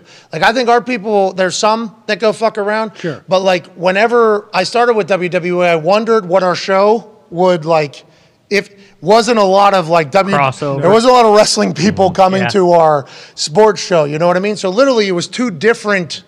It was like two different veins almost happening at the same time. In College Game Day, to the wrestling people, I don't think fully understand what game day is. Like this show in the sports world, in football world, like this is fucking, they've won like 30 Emmys, 27 Emmys or something like that. Yeah. This is the show in sports. So like for our sports business that we run here, getting an opportunity to go on game day is stupid, absolutely stupid to begin with. That's why I did it in 2019. But to have like an actual role in said show, it's like, I have to do this. Like, this is something that I have to do. I got 13 employees. This is our world that we're in, kind of. Have to do it. And WWE was so incredibly cool about it, and I don't want to burn any bridges. Like, you know, this is just something, and I think, like, Nick Khan, who used to be a part of the sports world, him being over there, especially at CAA, where he was the head of CAA, he basically hired every single fucking network pretty much. I mean, that's Nick. If Nick he runs a lot. He's done a lot in the game in sports media world. I don't think the wrestling people know this. Like, hey, Nick is a dog, dude. Like one wheel of fortune. Really? One wheel of fortune. You know that? To pay for his law school, goes to law school, becomes fucking the guy in the sports agent world. Like he's a dog, dude. Didn't grow up with. You know what I mean? This isn't like different kind. Self-made. Yeah, this isn't like Nick is a dog, and Nick and I wasn't. You know, here's a little shot at Nick. I wasn't popular enough to to get to work with Nick. Sure. Whenever he was in the sports media world, you know what I mean. He had the Herb Streets of the world. You know, he's big dog. I think Greeny. I think Right. Michael. Yeah, we're talking about So in the sports world, he knew Coonan and the boys that we got the chance to work with that were in his business, but obviously they all reported to him. So he had heard about me. Once he leaves, we towards the end of his run there, we kind of befriend each other, start chatting. And I'm at the same time, AJ, this show and me are kind of, hey, we were kind of on a rocket, huh? For sure. I'd say. Yeah. Pretty quickly. Yeah, I was looking back on it all. Yeah. They don't come equipped, dude. But it was all happening real quick. So, like, me and Nick got to know each other really at the end of his run at CAA, before his run at the WWE, but, like, quickly there. Like, quick. It wasn't, like, a lot of time. And I'd already been in the WWE at this time. So it's a really fascinating, interesting thing where you know what I mean? It's an interesting thing. But whenever I talked about game day, I think he got it, he understood it, and I think it was a little bit better. So I appreciate Nick Khan for everything that he has done for me and for that. And they said immediately, Hunter and everybody, and Nick and Stephanie at the time, were like, Rumble, that's like a perfect, that's like a perfect time to come back because that's when people come back, and it's after college football season or whatever. And I was like, perfect. All right. I actually need something to keep me in shape. I always get fat. Like, I actually need something to keep working out for. And then I tried. I mean, everybody saw me. I was fine. Oh, yeah. Hey, I was getting after it there. About week 9, though. You could have done it. You don't think you could have gone in there and rolled around for 4 or 5 minutes? I think I could have, but I don't want to disrespect anybody. Dude, there was only 29 guys that came out because where the fuck is Ray? Is Ray all right? Is Ray okay? I don't know. Where's Butch? Is Ray Mysterio okay? Great question. Where's Butch? But, like, there's only so many spots. And when you're in there, like, there's a lot of fucking danger, There's a lot of shit that can happen. Yeah. So it's like so I told them, I think like, I don't know what week it was. Maybe week 14, week 13 of the season. I'm like, hey, just want to let you know, the season's been a grind this year with game day being an extra work day because Saturday became an extra work day out of nowhere. AJ, a big old work day too. Yeah, earliest work day too. I'm waking up fucking earliest of the morning. Like it became that was my only sleeping day really on Saturday. Yeah, and then it became my earliest and travel. Yeah. Like and all full day's work. Yeah, watch along sometimes too. And then then the MegaCast at night. Lucky to do all of this. Not like this is not a complaining at all. This is just like reality of what the season was. So I told him, I'm like, hey, I'm not going to be able to be in good enough shape for Rumble. Don't want to disrespect Royal Rumble or anything like that. I'm just letting you know where I'm at right now. I am not waking up an hour earlier any day of the week to work out. I am not staying up an extra hour to get an actual workout in that's needed. So it's kind of one of those combos. And they were like, we'll chat later. We all good with us. We'll chat later. So it was the goal. Royal Rumble was a goal. I wasn't able to keep up with it because of the game day getting dropped in and what that schedule became. So I was bummed, but there was a lot of speculation that I was going to be there. And I think that's because the convo we had, I'd probably talked to a couple people in the company about and said like, this is it. Those people probably talked to a couple people in the company. Those people probably talked to a couple people in the company. So like the speculation around me going back at the Rumble was very easy because it was real. And also, like one person is going to tell one, if one person tells one person. So let's say you have a good judgment on who is a good person that can keep a secret. If that person doesn't have the same great judgment that you do on who they can tell, that you didn't tell one person. Nope. You told fucking everybody. And that's how humans are. That is literally how humans are. And I am a person, for certain things, I'm like, don't tell me. I do not want, hey, like that thing, don't tell me. Surprise. Like with wrestling, things would be, they're like, hey, tonight, just a heads up. And I'm like, don't tell me. I do not want to know. I'm better in that whole thing. But humans are terrible at keeping a secret. Terrible at keeping something from somebody else. Everybody wants to be a person. I guess not everybody. There's been people that have been able to keep secrets. And I think Michael Cole being surprised on Saturday was fucking awesome. Incredible. Was fucking awesome. I don't know how that happened, but shout out to everybody over there. KD is a fucking legend. The internet says a lot of things about Kevin Dunn. Kevin Dunn's been really fucking good to me. And he's the one that set this whole thing up. Had a plane malfunction day of. Yeah. Plane almost didn't go. Supposed to fly 3 hour. Oh no! 3 hour flight down to San Antonio. That's a long way down there. The plane that we're supposed to take off on, malfunction. Wing doesn't work. Have to find new plane. Holy shit! Now we're in an ordeal. But if it doesn't happen, it wasn't supposed to happen. So no big deal. Kevin Dunn, while putting show together, while doing all of his thing, texting with me, his travel crew, finding planes. Hey, this one you need to do this. This one you need to do this. We'll do this whenever you get here. We'll put you in the back of this car. It'll have a cop in it. We'll be able to get you to a place, put you in a bus, completely this. Then we'll put you in a underneath a curtain, basically on a golf cart. We'll roll you right up to Gorilla. Boom, we'll intro you. Bang, you're out. It's like, okay, I landed 28 minutes before I was seen at the Rumble because the plane delay. So literally, plane, cars on runway, to arena, stop at bus, have a water. 6:45 by that time. Oh, okay, here we go. And then bang, right into a golf cart, straight over there.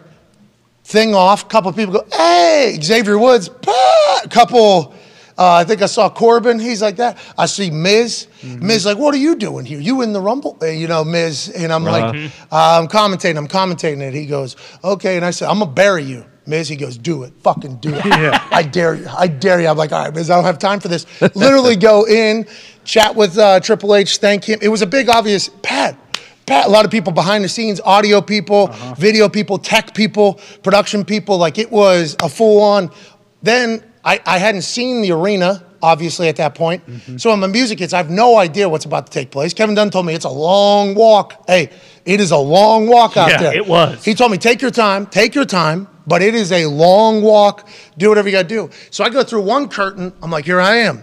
No, that was not a curtain. I had to get Another curtain. And I didn't know what was on the other side of the curtain. I thought maybe we're going to go into another little tunnel area. I opened that thing. Oh, we're here. Oh, shit. Oh, fuck. Holy hell. A lot of people. Here we go. And then obviously, you know, it's an amazing, and I'm so thankful for everybody. But that brings us back to the whole point. It is impossible to keep a secret, especially in this world that we're in right now. For the NFL to be rigged, there would be so many people that we would have to trust that could keep a secret, or the NFL would have to trust that keeps a secret. And the fact that I even said we makes people think that I'm working alongside the NFL. Would like to remind people we are paying them $4.5 million this year just so we can have some video rights to their games or whatever. So it is just something that I think would be very difficult to believe on how the logistically would work out. But the officials are so bad, it's a real conversation that's taking place. Joining us now, writes for the Cincy Jungle for SB Nation. Obviously, a big-ass Bengals fan. We saw him earlier this season on Overreaction Monday because he lost his mind. It was fantastic. Ladies and gentlemen, Drew Garrison. Yeah! Boys, how's it going? Drew, sorry I made you wait there a little bit. Was wrapping up a story that kind of tied in perfectly to what's going on with the NFL. Are you one of the 28,000 strong that was tweeting about the NFL being rigged last night? And how does Cincinnati feel about what took place in Burrowhead, Kansas City yesterday? I am actually in the minority. I've been taking bullets for like 15 fucking hours because I was not blaming the officiating for the game being lost. Wow.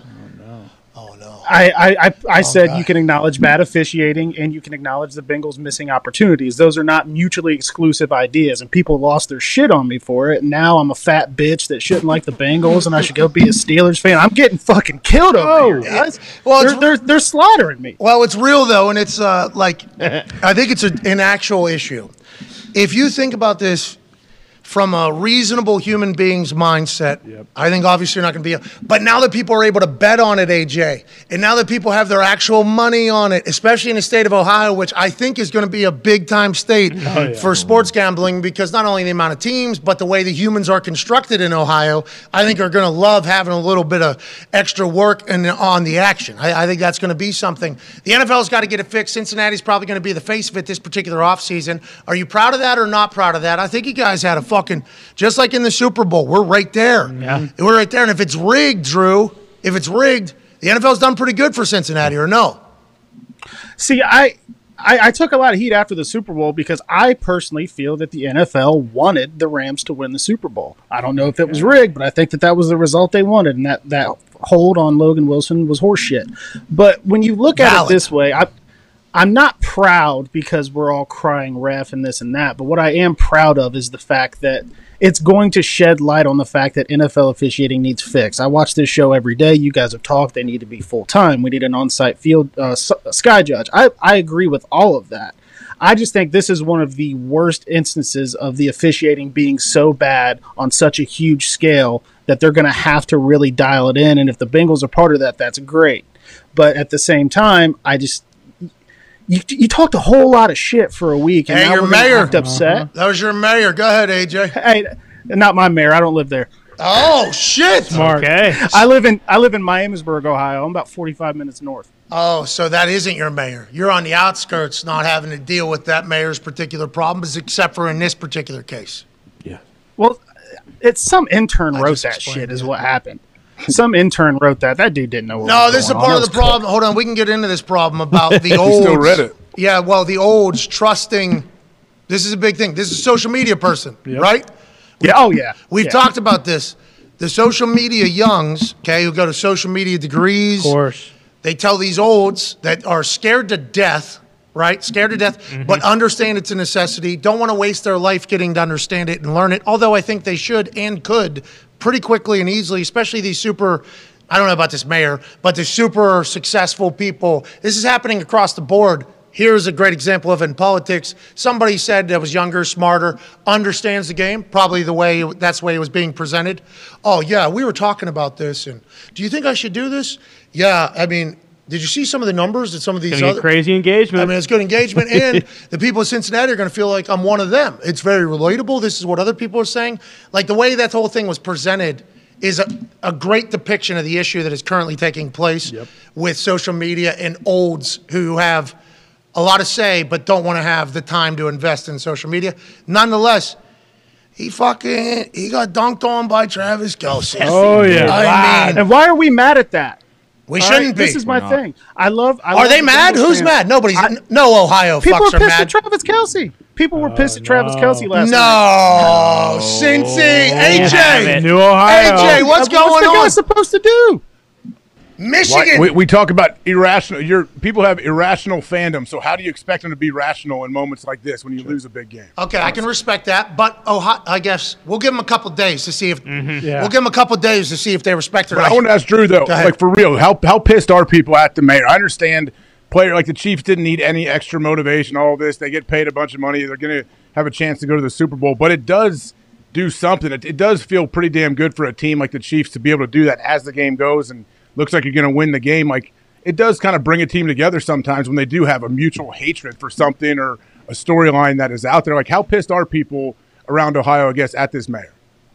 I've seen a lot of people really pissed at him, and I've seen a lot of people saying he didn't line up and play it. It doesn't matter. But my whole view on this situation is mayors chirp from differing cities before the Super Bowl. Hey, blah, blah, blah, your barbecue sauce sucks. Hey, your chili stinks. That's cool. That'd be fine. We've gotten elected officials talking about grown man being another grown man's daddy. Yeah. Like that's where it becomes too far, and that's where it gets too loud. I mean, pretty good shit talk from like business owner in Cincinnati. Like you know, if this was Mattress Mac coming out, right? Or Ruby who's that? Is Jeff Ruby? Is that the steakhouse? Yeah, Jeff Ruby Steakhouse guy, great steaks. He's great steaks, and the Herb Street roll was a great sushi roll there. But that's from Cincinnati. Is that guy not from Cincinnati?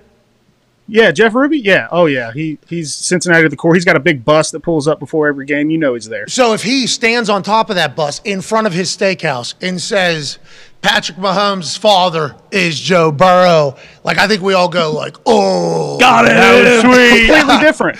Yeah, I think completely different. I think the mayor, though, is like that. This is the mayor of the city saying that. And that if you win, though, then this is, once you come into the NFL, this is kind of how everything is in the NFL. Welcome, Mr. Mayor. If you win, all good. Yeah, he knew it. You lose. He's mayor for life then. You lose. The worst. He's going to have to resign. Forever it's going to be like that. That's the NFL. Might have to get impeached. Well, I don't know. Hey, I don't know if you can do that from out of town, but somebody in there is going to have to write a strong petition letter. He did say, yeah, deserve that. Congrats to Kansas City on a well-fought win, and good luck in Arizona. Proud of our fans and our Bengals for the energy all year. Who dey?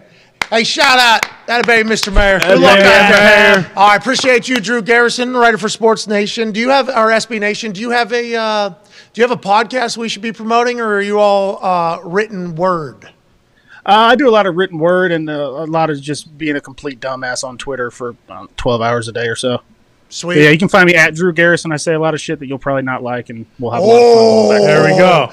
Old heel Drew Garrison. And we appreciate you, ladies and gentlemen, Drew Garrison. Yeah. Thank you. So I thought he was part of the whole. I mean, I love talking to him. League's rigged. Oh, the Brad's here. Yeah.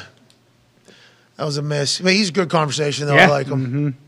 But he's speaking very reasonable. He is. I thought we had a chance to get somebody on there to turn our. You know what I mean? Maybe it is rigged. I was hoping to. You know what I mean? You can see though. Can't you see how I guess people can come to that conclusion that hey, something's up here. Something's up. We talked to Schefter. He actually broke the news on this show that the NFL is not rigged. Mm-hmm. He said breaking. He actually did the full thing. But all right, let's move on. Let's talk about the teams that are in the Super Bowl. Let's not talk about the things that are hopefully going to get fixed this offseason and have been a problem for a long time. And I'm happy they're getting spotlighted because the game will be better when it gets fixed. And that means more fans, more money. The new salary cap has been given. Okay. 224, 228. 224. Holy shit. I think 224.8 maybe, 220. Wow. 24.8. Yeah, there it is. $224.8 million is the salary cap moving forward. It was projected to be at 220. It was previously at 210. COVID had a little bit of a plateau, but the NFL is doing what every other part of the NFL is doing with their salary cap and taking that son bitch this way. And that's why whenever you're able to sign a contract for fucking 10 to 15 years for your star player, you can just kick that money down the line because $25, $30 million cap hit means means a lot more right now than it will 10 years from now when this thing's up over $300 million, which is certainly coming in the very near future. Congrats to all the players and the NFL, AJ Hawk. Woo! Yeah, so last year, what was it? I believe, is it up 16 mil from last year? Is that right? Yes, 210. 208? Yeah. 208, I think it was, right? So if people don't, let's say someone doesn't know anything about football, teams have $16 million more per year, right, to spend on their players. Bingo. Now how you would explain it to people. So yeah, that $16 million, you can work a lot of things if you get 16 mil extra, let alone when you have to go back and restructure things and put bonuses in and take it out of salary. So it gives you some more wiggle room to continue to kick that can, as we always say. Bingo. Cash over cap, where you do a signing bonus, and then that signing bonus is prorated over the duration of the entire contract. So if you want to pay somebody $150 million, you give them $100 million up front and put that thing for 10 years to be split out. That's only a $10 million hit each year, as opposed to what it would actually be with whatever if you were only put that in as a salary. It's a little bit of it's an ability to work the salary cap. Some teams are doing it. Every team is going to have to start doing it going forward. But it also means how much money is in the NFL and coming into the NFL. Speaking of this particular thing, and you talk about contracts going up and $16 million more dollars for teams to pay players, I think the NFLPA, who your brother-in-law is seemingly attacking in every single fashion, which I respect. I would like to let you know I respect. Please tell him I respect it. I do not have a good relationship with the NFLPA. I don't think I know anybody that has any business sense that has a good relationship with the NFLPA, but they have a tough job. They got to do what they got to do. I've never been there. I've never been in a meeting. I've sat through their meetings for us, but I've never been an active participant in the NFLPA. I think Adam Vinatieri nominated me one time, I think, if I do recall, because he knows how much I hate it. Sure. And they asked me, like, in the team meeting, it's old school union stuff, if you'd like to nominate a representative now, please. And somebody goes, I'd like to nominate. And then they say it. And then he asks, do you accept the nomination? And then that's when the voting process happens at the very end. I think I was nominated one time. I said, no, I do not. Hell yeah. I do not. Well, I do not want to do that. And that's in front of the whole. That's quite a scene. You know what I mean? That's an awkward moment there, AJ, isn't it? That's a very awkward moment. I've seen some big time players say absolutely not when they've been nominated in the room with everybody there. Okay, good. So I'm happy to hear that happens on a regular basis. It sounds like in your case, and then they usually use that platform in that room to stand up and tell you what they dislike about the PA as well. So I would do that in the question asking part. And I do know that asking questions in these meetings, normally not the right play. But I think there was like 3 times I asked questions. Good. Hey, I'm not wasting everybody's time here. I just would like everybody to hear, what is happening and why this is happening. I didn't sign up for the NFLPA the last, I think, 2 years of my career. Hell yeah. Just because I didn't want to go in the fucking meetings. I don't want to hear the bullshit. I don't want you doing my shit. I don't, stop. They gave away, like, my fucking, there was a boomstick run that was happening here in Indianapolis.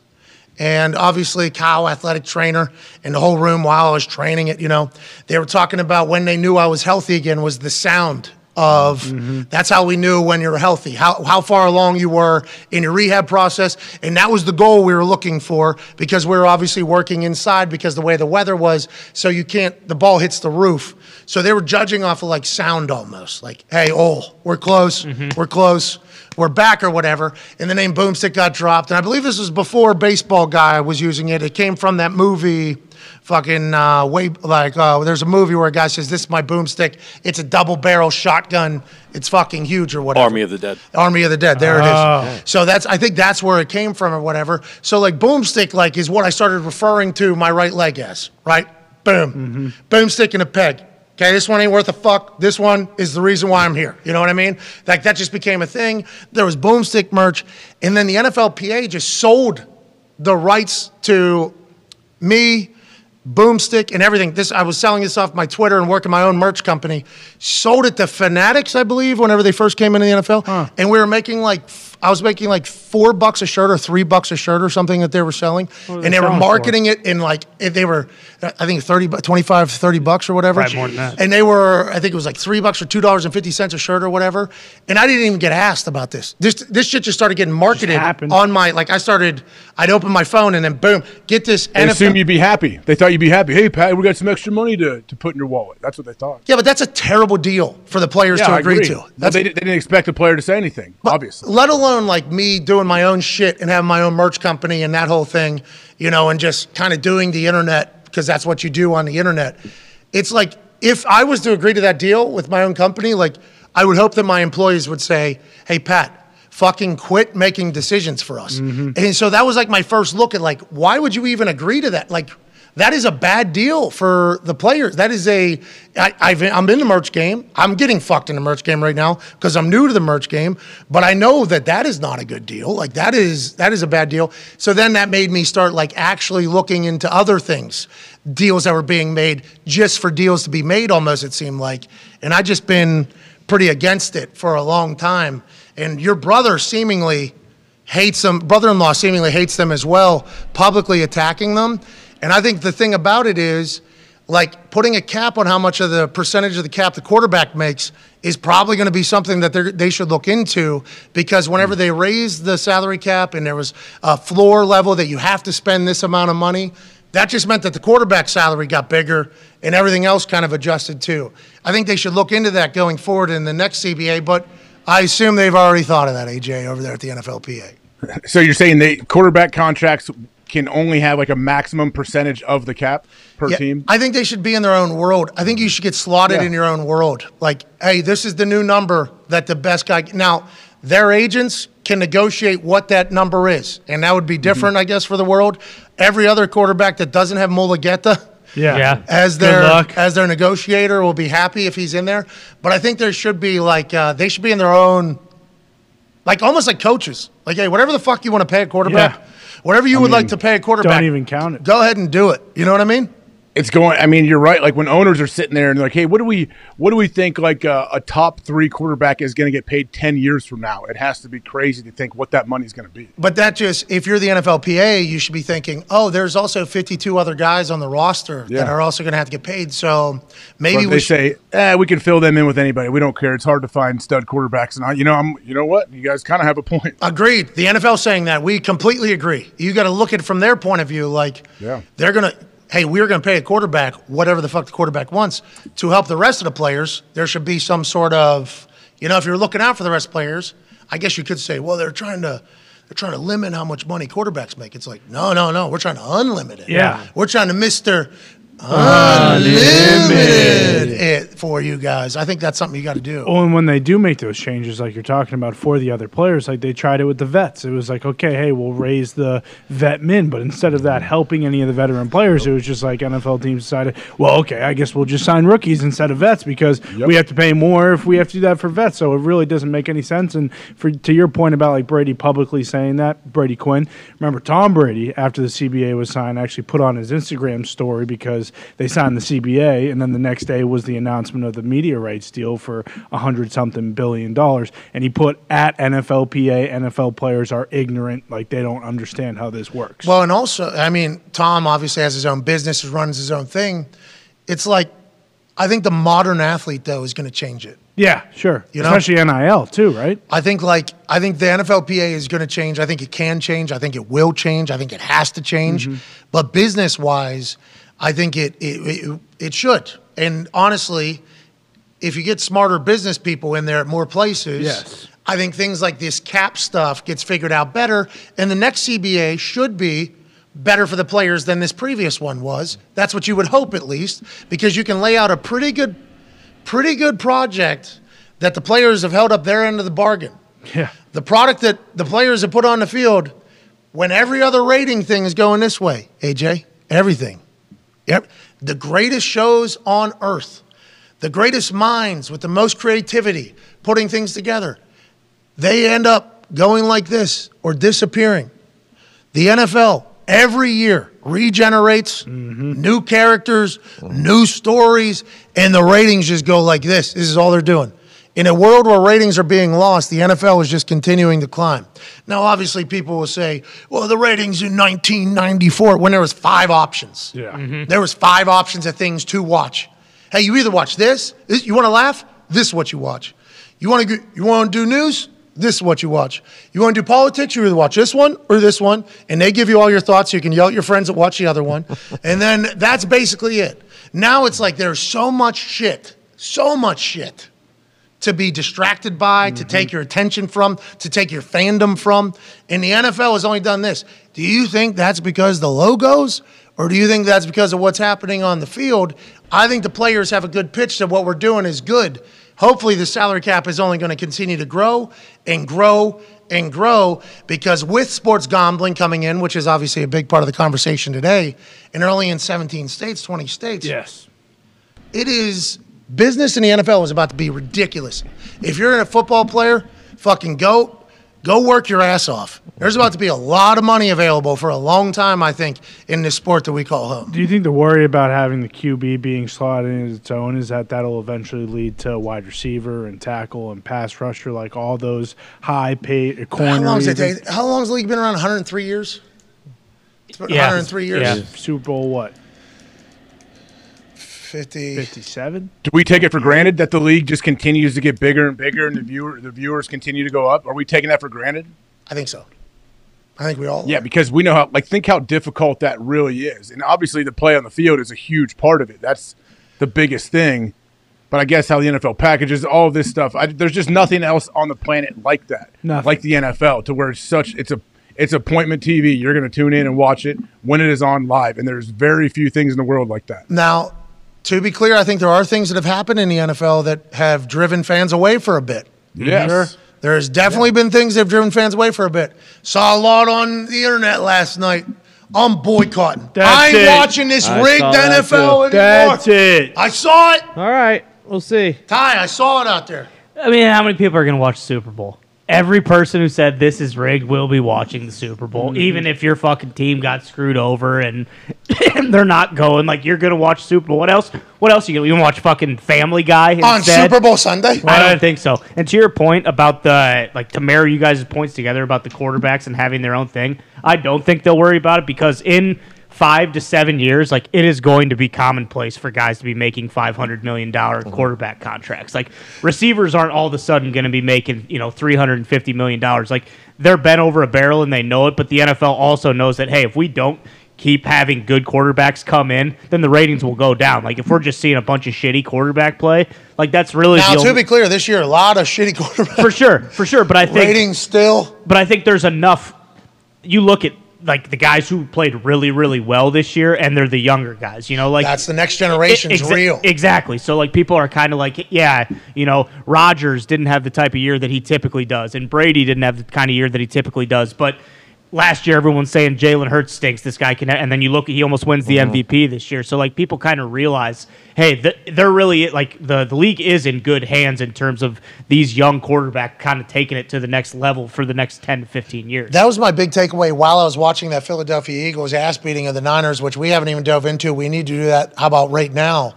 It's like watching Jalen, and then even the pregame interviews, like the interviews of him sitting down. Oh yeah. Him talking about the amount of money that's left there. There's a lot of money on the table. There's still a lot of money left on the table, Strahan asked him about that, and he said, how much? He said, a lot. There's a lot out there. That's this dude's mentality is that of a savage, bro. This is his dad, obviously, being in the football world. He just seemingly has it all. And then as I was watching that, I was like, you're just saying this about Joey Burrow just a few days. And Patrick Mahomes. Holy shit, huh? Oh, yeah. The next generation is good. Yeah. The next generation is here. The next generation is great. And then I immediately thought of all the dollar signs that the NFL has to see whenever they see Jalen Hurts in the big moment fucking delivering, and the swag that they have. And then whenever you see Joe Burrow be Joe Burrow, whenever he's talking about the windows my entire career, you can hear somebody fucking at the NFL offices going, yes, Joey. Yeah, you're damn right it is, Joey. Carson was supposed to be you, Joey.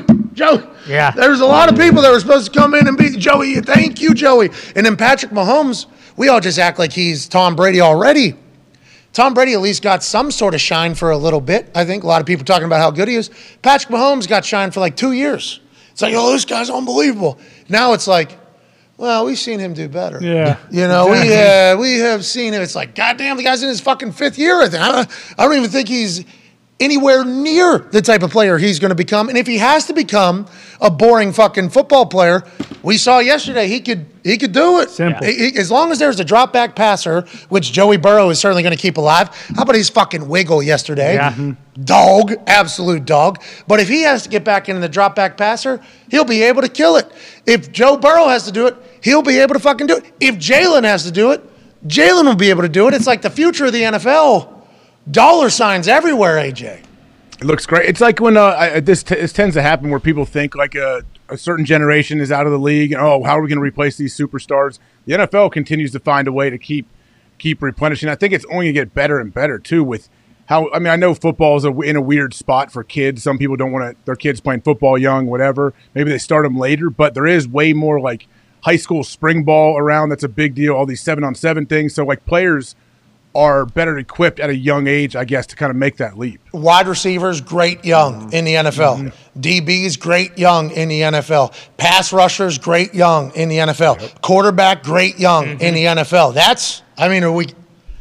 Biggest position. What makes the money. There it is. I mean, there it is. Congrats to the NFL. Go ahead, Connor. Well, especially with Jalen in the NFC, because like we're talking about Burrow and Mahomes, then obviously Josh Allen, Herbert, Lamar. Like the age, at least in the NFC, isn't even nearly what it is in the AFC. So there's still a bunch of room for growth. And you can argue like Dak, Danny Dimes, for sure they're also good, but they're not at the level that AFC side is yet, too. So there's still room for more guys to come in. And that's why it's rigged. Let's go to the phones. The 5-Hour Energy phone lines. 1-833-432-3663 or 1-833 the number 4 Dome. AJ, do you not know the number? That's so sweet. So you guys, did you specifically get that? You asked for it? Yeah. Well, we had to search. Awesome. We had to search What through. were some of the other ones? I want to know some of the other ones you threw out there. I mean, I forget. Thunder was the first. Thunder was the first one. Yeah, that was the easiest What? one. Yeah, what? Yeah, that one. We tried a lot, man. I'm telling you, It was taken. It was the same that was taken. It was a full brainstorm sitch that we didn't do before the season started, which should have immediately told us that this was not going to work for the entire fucking year. Yeah, right. Good point. Yeah, certainly. Good point. Because we assumed we were just going to keep the same number. When we built studio, we certainly paid and built for phones to work in studio because of course. Not only because it's incredible for the show. We've had some of the most legendary moments from callers, and it's great to get another voice in there. Yeah. And I like giving an opportunity for people to get some shit off their chest or say something that they need to say. I think it's a cool thing. And also, 5-Hour Energy's been with us. Yeah. They're fucking good people. You know what I mean? 5-Hour Energy are like good people for us. Haven't been able to do a single thing for it because the phones have not been able to work. Now that we've befriended the Crows. Right. And we think we have the internet thing figured out. Allegedly, there was a little bit of a kink in the straw that had the currents running through. Oh, okay. How does that happen? There's a dam? Sure. How does that happen? You just fix it's that. pretty new program, too. How is that happening? Oh, brand new. Yeah, brand new. But anyways, we're able to get new lines in because of a man named Jake, who's a local guy. And as soon as he was like close to getting it done, he's like, hey, we need a number, by the way, we got to put in here. So ZD, myself, Connor, I forget who else was up there. We were just like literally standing. Like I was standing like this for like 10 minutes. It was a major letdown for Thunder. That was like our first one. That was real excited. Thunder, that's it. And then right back, boom. Has the right number of numbers and everything. And then we check it, and Zito goes, nope. Yeah. I'm like, why? It's perfect. It's like, it's taken. Oh, I didn't even think about, since the history of numbers starting. Yeah. Toll-free numbers, 1-833, 1-888-188. Since the beginning of those happening, we have to find a new. Someone had Thunder. Oh, this is going to be something here. I think it became a full. There was a lot of type in. Nope. It was like rapid fire. Nope. Thunder. Nope. AA. Nope. Nope. How about Thunder 1 or how about Under or something like that? Thunder with a 3 as the E, but actually the E is the 3 in the number system. And then we have full combo. Like, that's going to be tough to explain to everybody. Yes. That's going to be tough to explain to everybody, too. So that's how we landed on it, AJ. Thanks for asking. Didn't know we are going to have to spend 10 minutes doing it. Good to know. Good to know the whole background of this. Thank you. Welcome to the program, by the way, anybody that's watching. Are there still 1-900 numbers where people pay money? Yeah. Is that a thing? Sexy voices on the other Yeah, end. I got the porn hotline you call. Some lady calls you and talks about your dong and makes you feel good? Yeah, my brother and his friends did that whenever we were growing up. And I didn't know they were doing that. I didn't even get to enjoy the you know? Yep. And I immediately got blamed. For it. Jason and his friends all just pointed right at me, I guess. That's What the hell is that classic. about? I don't know, I got fucking called in because allegedly, I guess our parents found out about that very quickly. Phone bill. Phone bill, $200. It was very expensive. Those ladies were getting a lot of money for their voices. They're the original voiceover independent contractors. Yeah. Oh yeah. I mean, they were fucking dogs financially, I think. They were really raking it in. But I don't know if those still happen. I assume it's a different game now. It's all the I think it's big OnlyFans. It transferred to OnlyFans. yeah, it's every Corey Graves, man. You got to have video now, I'm guessing, right? Wait, Corey Graves has an OnlyFans? No, he made a line about something that Cole was on his company phone, a site that was on his company phone. Oh, yeah. Got a big pop out of me. Seeing Michael Cole again was fantastic. Corey, I mean, I didn't even get to hear what he was saying during the intro there. He was saying a lot of stuff. Yeah, he was not pleased. He was not smack happy. He said he'd rather get a root canal. He's barking. I watched that back. Yeah. I laughed so hard in numerous parts there. There was talks in the transfer from plane to arena after finding out full entrance. Maybe backflip off top rope. You know what I mean? Yeah. When I come in, do the hey, how you doing? Maybe go up to the top, hit a backflip to see if you can do it, you know? What shoes were you wearing? Connor, cowboy boots. Yeah. That was ultimately why. Until I got into the ring was when I started slipping. I'm like, yep, Can't do it. all right, probably shouldn't do that. Probably shouldn't do it. And Connor goes, when was the last time you did that? I was like, SummerSlam. I said, but before SummerSlam, the last time I had done it, WrestleMania. That's right. So you know, 2 for 2. Batting 1,000 here. Yeah. The one before that, NXT didn't really. So And the ropes weren't slippery either. yeah, SummerSlam, a little bit of slickness up there. How was the Alamo? So big. Yeah, place is huge. Did you remember? Well, I didn't stop by the actual Alamo. You don't have to remember if you never forget, Tony. You're Bingo. right. Thank you. Well said. You're a true patriot. 51,000 people. Yeah. Well, they say the biggest live gate for the Rumble ever. Jesus Christ. How long was the total show from start to finish? 7 hours? 7 7 to 6, 11. 7 to 8 hours? Was it one of those? Nine, yeah. 9, 10 hours? The post match. I was giving out, dude. I was giving out. I was trying. I didn't know. I think, you know, first conversation, thought it was just men's Rumble going to call. So I let off the night, too. Then I was offered to call the whole thing. I'm like, yeah. Like, Might as fuck well. yeah. Also, I haven't done this a long time. Yeah.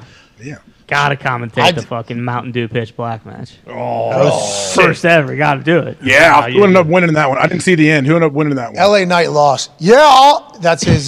He lost to What? How does he lose? Dude, because Bray I'm not Wyatt's a sick son of a bitch. I'm not 100% sure how LA Knight ever lose. Do you see the way that guy looks? Oh yeah. Get him on the mic, too. Are you kidding me? The way he talks. I thought he would maybe never lose. He lost bad, quick, Yeah, and then very quick. and then afterwards, I mean, there was a table blew up in the middle of that match. Our commentary table did. I think LA Knight's dead. What? We haven't heard from him. Hottie, Uncle. Yep. Uncle Hottie, who He's a scary son of a bitch. he is. I don't know. I don't know what it is. It appears out of nowhere up over Bray Wyatt's fucking shoulder with his sweet top hat. Yep. Yes. Had to be, I don't know, what, 200 feet up there? Yeah. Yeah, at least. I didn't know he could fly. Dude, fucking That's where Sting lives. boom, elbow through, blows something up. LA Knights rolls into the On fire. fire. Yeah. Dead. Dead. Not to match. I mean, it So- lasted so long, too, because they just wouldn't stop fucking beating up Kevin Owens. Dude, that's Ty's guy. That's tough to watch. Hey, bro, that was uncomfortable in there, man. It was. There was 51,000 people, like, dead quiet. Just, I heard. Come on! People were crying. I wouldn't doubt it. Oh no! There was a very, very audible "fuck you, Roman" chant happening, and Connor obviously caught that on tape or not on tape. Yeah, on tape. Yeah, film. Big VHS. Same thing. Connor caught that on the cloud. You know what I mean? Connor caught that on his cloud. And it was a moment. Joining us now is a man who I believe was surprised as fuck. The voice of the WWE. This is quite a surprise. As was to him, I believe, me being there on Saturday. Ladies and gentlemen, future Hall of Famer, former war correspondent, now voice of the WWE, Michael Cole. Hey guys, clap for yourself. Smart. How you doing? Always. I have to sometimes. Yeah, surprises, dude. That's the understatement of the year. Yes. I mean, come on. I spoke with you a number of times throughout the day on Saturday. Right. In fact, you sent me a couple of pictures of you and the Stooge, Boston Connor, sitting in front of the golf simulator. You asked me who the big surprise was for the Rumble. You asked me if Rock was coming. You asked me if it was going to be a great show. I text you back. It would be an unbelievable show if you were there. And you were like, yeah, maybe next time or whatever. And that was it. And then I never heard back from you. And then the next thing I know, I sit down at the desk and Corey and I do our on camera to start the show. And your music hit. Do you have it, Foxy? Do we have it?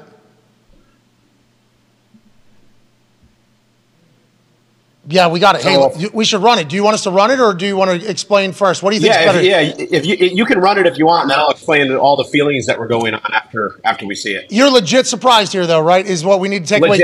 Honest to God, truth. I usually know everything going on in our world today because of the position that I'm in. This is the first time probably in a decade that I've legitimately been surprised at something that happened in the show. All right, here it is, ladies and gentlemen, the moment to make Michael Cole. I didn't know that. I've been here 27 years. I didn't know that was coming. This is from Saturday at the Royal Rumble. I think the lead off, this is how the show started, which is an incredible honor. Thank you so much to whoever, like everybody over there, Paul and Nick, and obviously everybody else that is being involved in the conversation of how a show is being run. So incredibly nice. Wait till you hear the numbers. Wait to hear the numbers. We'll discuss that after all this. Wait to hear the numbers. This is lead off for Royal Rumble on Saturday from San Antonio.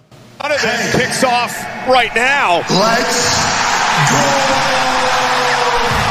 You're not registering for shit. What? You gotta be kidding me! You didn't say anything about this! I didn't know anything about this! My year's ruined already!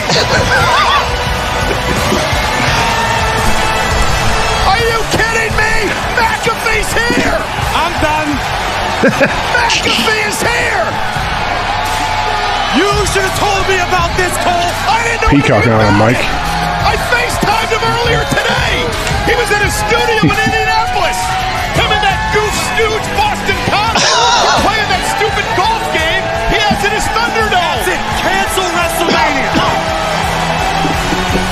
Ladies and gentlemen, please welcome Pat McAfee. How the hell is McAfee here?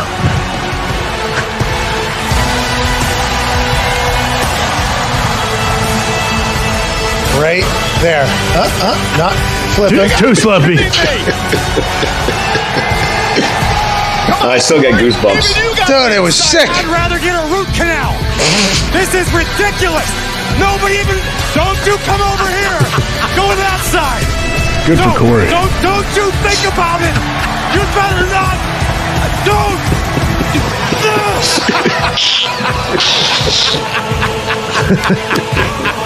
Brother, McAfee pulling the Joel Embiid here tonight. He's pulling the joy out of my heart. This is completely begrudging. Welcome that was awesome. Shout out to Frosty for setting it up. Shout out to you, Dude. Michael Cole. That was amazing. And shout out to the people at WWE that did know. I think like 3 people keeping that under wraps. Exactly. It's impossible to keep a secret. It happened late in the week. I fucking enjoyed the hell out of it. What a night that I'll remember forever. 51,000 some people. That place was huge. I hadn't been in there, obviously. I landed 27 minutes before the show starts. I go right in there, into a bus, into the back of a golf cart, into Gorilla. Hey, how you doing? Boom, through the curtain. Holy fuck, there's a lot of people here. This is a long walk. It was amazing. I can't thank you all enough for allowing me to do that type of shit. Did you tell a story today about how you almost didn't make it? Yeah, we mentioned it in passing, but yeah, we did. There was a plane that could not take off, and then we had to find another plane in the Midwest. There weren't many. Just day of, tough to do. I did send a text to a billionaire here in town that owns the Indianapolis Colts, and they were going to look. They looked into it, and before they even got it, Kevin Dunn and the travel team over there had it fucking figured out without anybody knowing still. So it was unbelievable, Cole. It was a fucking great, and I appreciate your legitimate, genuine excitement to have me back. That doesn't happen everywhere. Like my dog Valerie will shake her tail when I come home. You seemed actually happy, and I appreciate you, man. Well, Pat, honest to God truth, listen, you know how I feel about you and you know how I feel about our relationship and working on the air together and how I feel about AJ and all the boys there. I legit didn't know if we were ever going to see you again in WWE. I know that we talked back in September that you'd be back after the football season. A lot in your life has changed since then. A lot in our company has changed since then as well. And I legit did not know if you were ever going to be back. And if you noticed, I haven't said much to anyone publicly about when you were coming because no one knew. So when I sat down that day, Corey and I had prepared all afternoon to do the Rumble as a 2-man booth like we always do. And when the music hit, because when I think of Pat McAfee, I still think of White Stripes, right? Yes. So when the first couple of bars of the new song hit, I didn't immediately recognize it. And then Hunter, Paul Levesque was in my ear. And he said, "Are you going to sell it?" And I mouthed to him in the spy cam, "Sell what?" I'm like, "Sell what?" And then I looked up and I saw your video board and I'm like, "Oh my God, you're ribbing me." And then the music hit and you came out. And first off, I didn't know what to say because I wasn't sure if you were coming out to be an announcer or you were coming out to actually be the number one entry in the Rumble because we were starting the Rumble match. So I didn't even know what to say. And then when I saw you wearing your blazer, I'm like, "Oh my God, he's coming out here to be an announcer." And I was legit so excited. Like my wife actually watched. And the funny thing about it was my wife doesn't really watch the product at all. And she had texted me a few minutes before the show started and she said, "Hey, what are you doing?" I said, "Listen, put on Peacock. We're about to start the show. You can see how many people are at the Alamo Dome. And we live in San Antonio, so it's, home for us." So she actually put the show on, and she thought I was texting her to tell her that you were coming back. I knew nothing about it. She texted me and said, "Pat," right in the middle of your entrance. And I said, "I knew nothing about this." It was craziness, dude. And the people, you should have, if you look up close in a lot of the videos when you came out, the people that were sitting in the front row behind us, the smiles on their faces and the genuine excitement of everybody to have you back in the building. It was absolutely incredible. I text Kevin Dunn and I text Paul as soon as you sat down because one of them said in my ear, "Well, Pat's joining you on commentary tonight." And I'm like, "Well, no shit." And so then I text Paul and Kevin and I texted them and I said, "You fuckers." "I can't believe that you guys ripped me."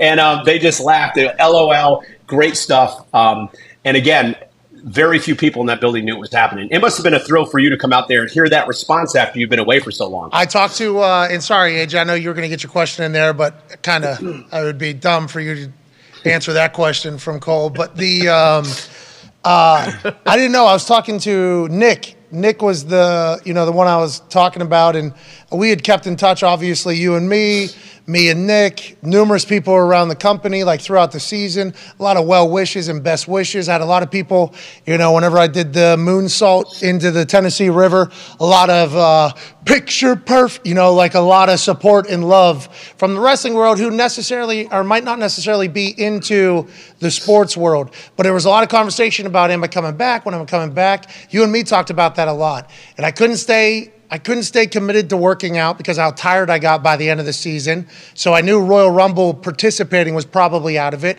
Wanted to be a part of something meaningful, wanted to be something, I don't want to disrespect anybody at all. So whenever it kind of came together for me to commentate like Thursday, I think it was like Thursday, Friday maybe?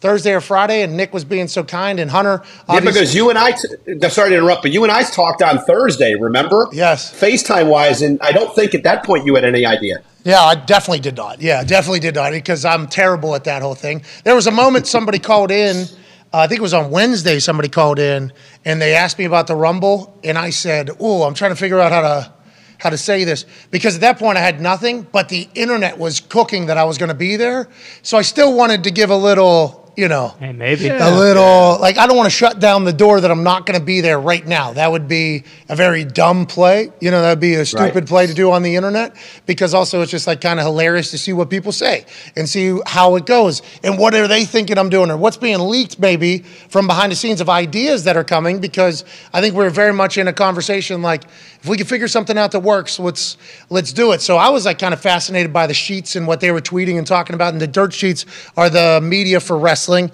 always been around, right? Why is it called dirt sheets? Because the actual sheets that it was on was like, I think. Yeah, back in the day. Yeah, like your shitty, like, so I was watching it all and what was being said and everything like that, and I was like, I do not. It was like funny for me to be like, I do not think that is accurate, but I'm not going to throw myself in, because if I do, everybody's going to say, well, that's what somebody who's going to the Rumble would say, and it's like, I'm just going to kind of watch this thing go. So it wasn't until like Thursday or Friday it got locked in, and yeah, I told Nick, I said, I don't know, should you announce a commentator though? Like before every live show. For every live show that we did for, I don't know, 16 months, 14 months, however long it was, before every live show you get introduced, but it's not on camera, right? But it is to the house. It's a full, and the house is what, 13,000? That's a lot of fucking people to walk out, and it's not on TV. Then we sit down, then the show starts, and the whole thing goes. So they mentioned, like, we'll give you an intro, and then we'll start the Rumble, we'll do this whole thing, and I'm like, intro on the show? And they were like, yeah. I'm like, for a commentator? And Nick was like, Pat, don't be stupid. Yes, we are introing you or whatever. He was like, I was like, man, what if it's like, fuck this guy? And Nick's like, come on. And then I thought to myself, this is literally what every wrestler says whenever they're away and come back. I almost felt like a wrestler for a second, because you watch those documentaries, Stone Cold, like the biggest of all time. They're like, I just hope they remember me. Like, I just hope these people remember me is the big thing. So when I go out there and that place said hello, I was like, man, this is pretty fucking sweet. I think you see me like get like super pumped about, like, because I did miss that place. I missed the WWE universe, and they were so incredibly fucking kind. I couldn't have been more thankful, Cole. I couldn't have been more thankful. Dude, listen, you're a megastar. Seriously, you are. And not only in our world, but in so many different places. And it would have been silly if we didn't do that. It's not like introducing Michael Cole at the beginning of the Rumble. 50,000 people would have moved me out of the building, right? But nonetheless, it was a moment that we needed to have. And I'm so glad they did. And, a lot of people have asked me, did you feel disrespected that you didn't know? You've been in this business 26 years. Did you feel disrespected that Pat didn't tell you that no one told you about this? And I said, hell no. Yeah, we were working. First off, I don't play those games. But secondly, I wanted a genuine reaction. I think even if I knew, I'd be able to pull it off. But that was as genuine a reaction as you can get. I mean, listen, I'm happy. My buddy's back. You and I made magic together for a year and a half on network television every Friday night. There's no doubt about that. And so many people were happy to see you. That's very and nice. I was just so glad to just be a small part of it. And I thought that me, you, and Corey Graves killed it. And I don't really talk much about my Hell work. Yeah, let's go. But dude. I thought we had a great 4.5 hour show. I thought we told stories. We thought it was 7 hours. We thought it was maybe 7 hours, 8 hours. It seemed like it. Hey, by the way, you didn't get up to go to the bathroom at all in the entire 4.5 hours. How'd you pull that off? How about that? So I thought about that when we landed on the plane. I was like, I'm gonna pee here because I don't know if I'm gonna get a shot to pee next, And it's because I was going plane literally right to table. Like that was so. While we were sitting on the plane, I got dressed on the plane. I was like, man, this is kind of my last moment of like.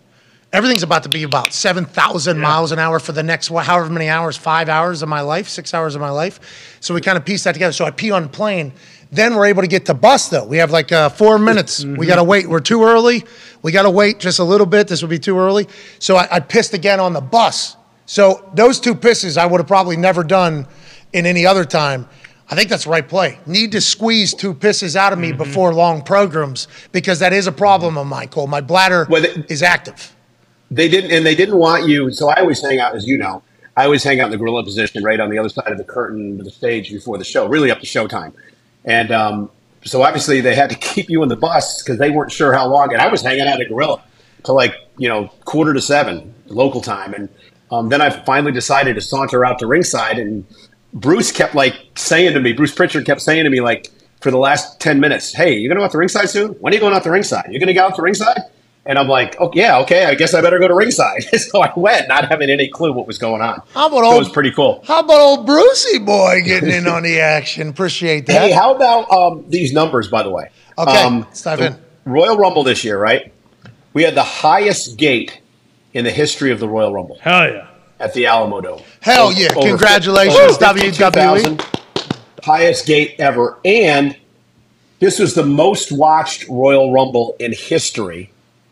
Last year, we set the record, which you were a part of last year's Rumble, not the match, but the actual broadcast. Hell yeah. Last year, we set the record.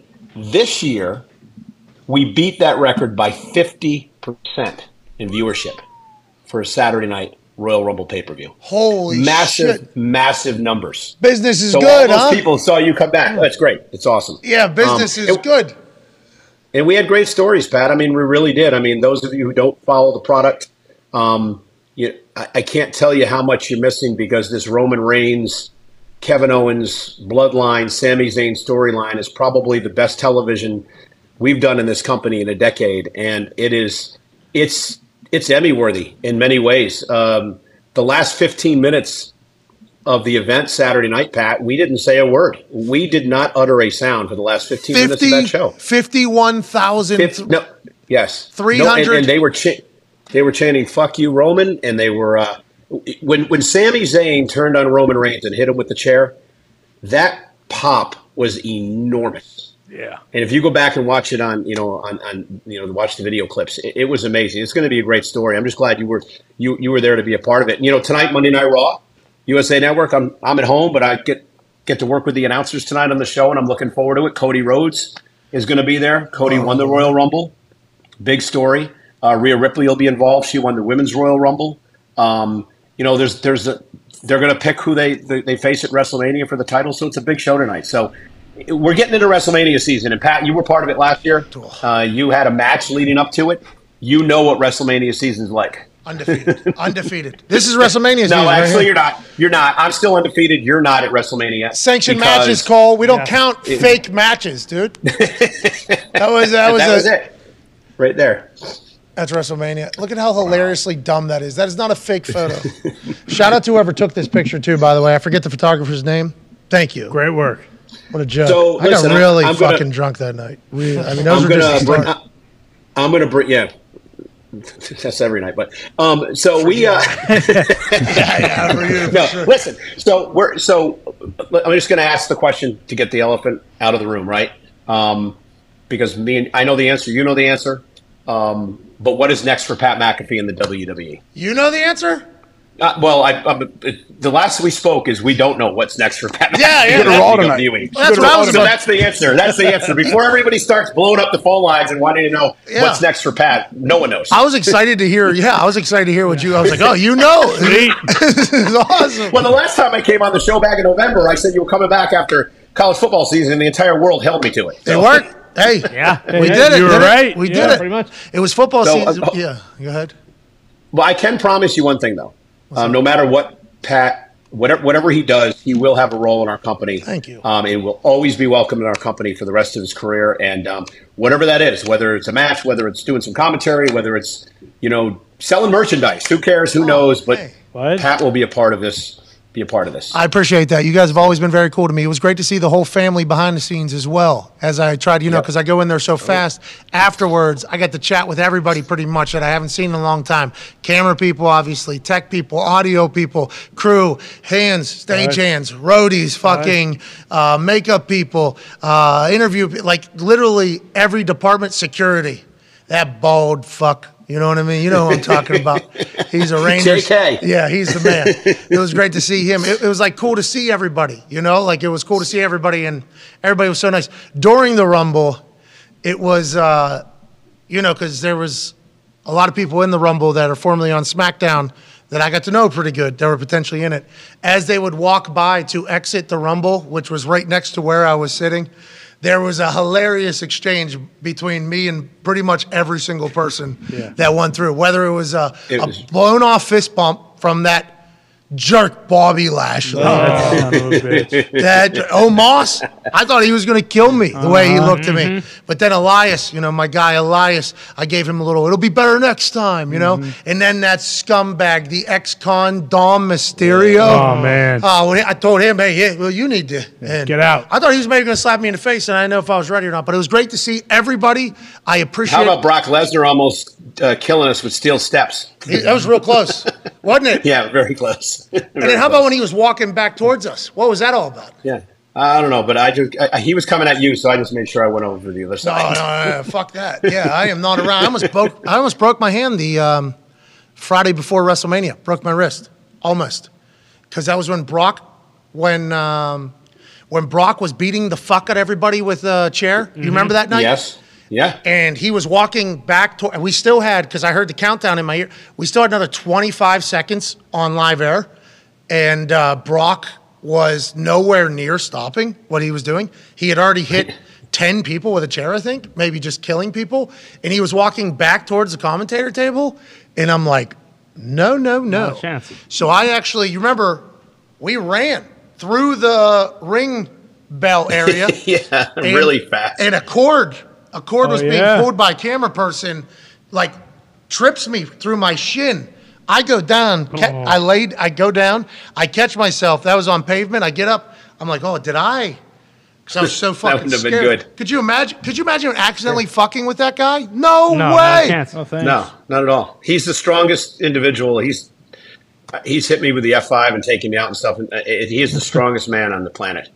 Dude, he slammed those fucking stairs like Bam Bam. Dude. Yeah, just picked he lifts my fat ass like a feather. So that's telling you something. People are saying you look pregnant. Yeah, messed up. Yeah. Oh yeah. Thank you. We this big heartfelt moment coming back. Hugs. Can't wait to see you, my guy. The first thing you say to me is, "Hey, you look pregnant." No, I said people on the internet are saying. I was examining. I thought you looked good. Of course. That's a long story. I don't even want to get into all that. But anyway, it's pretty funny. It was an old suit from back in the day. Well, because as you know, food's a long story. No, but as you know, it doesn't matter because Boston's just going to Connor's just going to make fun of me. So. Well, bingo. Already happened while you didn't get the bingo. AJ has a question for you though, Cole. I apologize. AJ. Hey, Mike, you mentioned that your wife doesn't watch a lot of the product. Are you going to have to throw the singlet on and get the old aquarium back and getting that in the ring and actually get in there and mix it up a little bit to get her back in? Aquarium. WrestleMania is the last time, because of the match, that she's ever watched wrestling ever again. She was completely embarrassed until she saw the WrestleMania paycheck. Then she was like, "Hey, I might start watching this." No. The thing is, listen. I've been doing this 26 years. It's taken me away from home, taken me away from my family, and. She appreciates everything that this company has given to me. It gave her a kidney transplant, paid for that and put two of my kids through college and given us everything we ever wanted in our life, the McMahon family. And but she can't bring herself to watch every single week because she knows I'm not home. So it's tough for her sometimes. But do you ever take time to try to explain the storylines of what's been going on in the industry? Does she sit there and listen? I would imagine that would be tough. Hey Yoli, Uncle Howdy is this. You had to do that. He had to do that to me, AJ. Did you hear that at all? I didn't see that. No. What's going on here? Oh, that was classic. That's pretty much. I explained it to you on the air. Yeah, I explained it to you on the air. It was great. It was good. But AJ, we don't really. She's real interested when Pat's involved, just because she knows, I think it's healthy. I think it's healthy, Cole. She shouldn't have to hang on every word you ever say.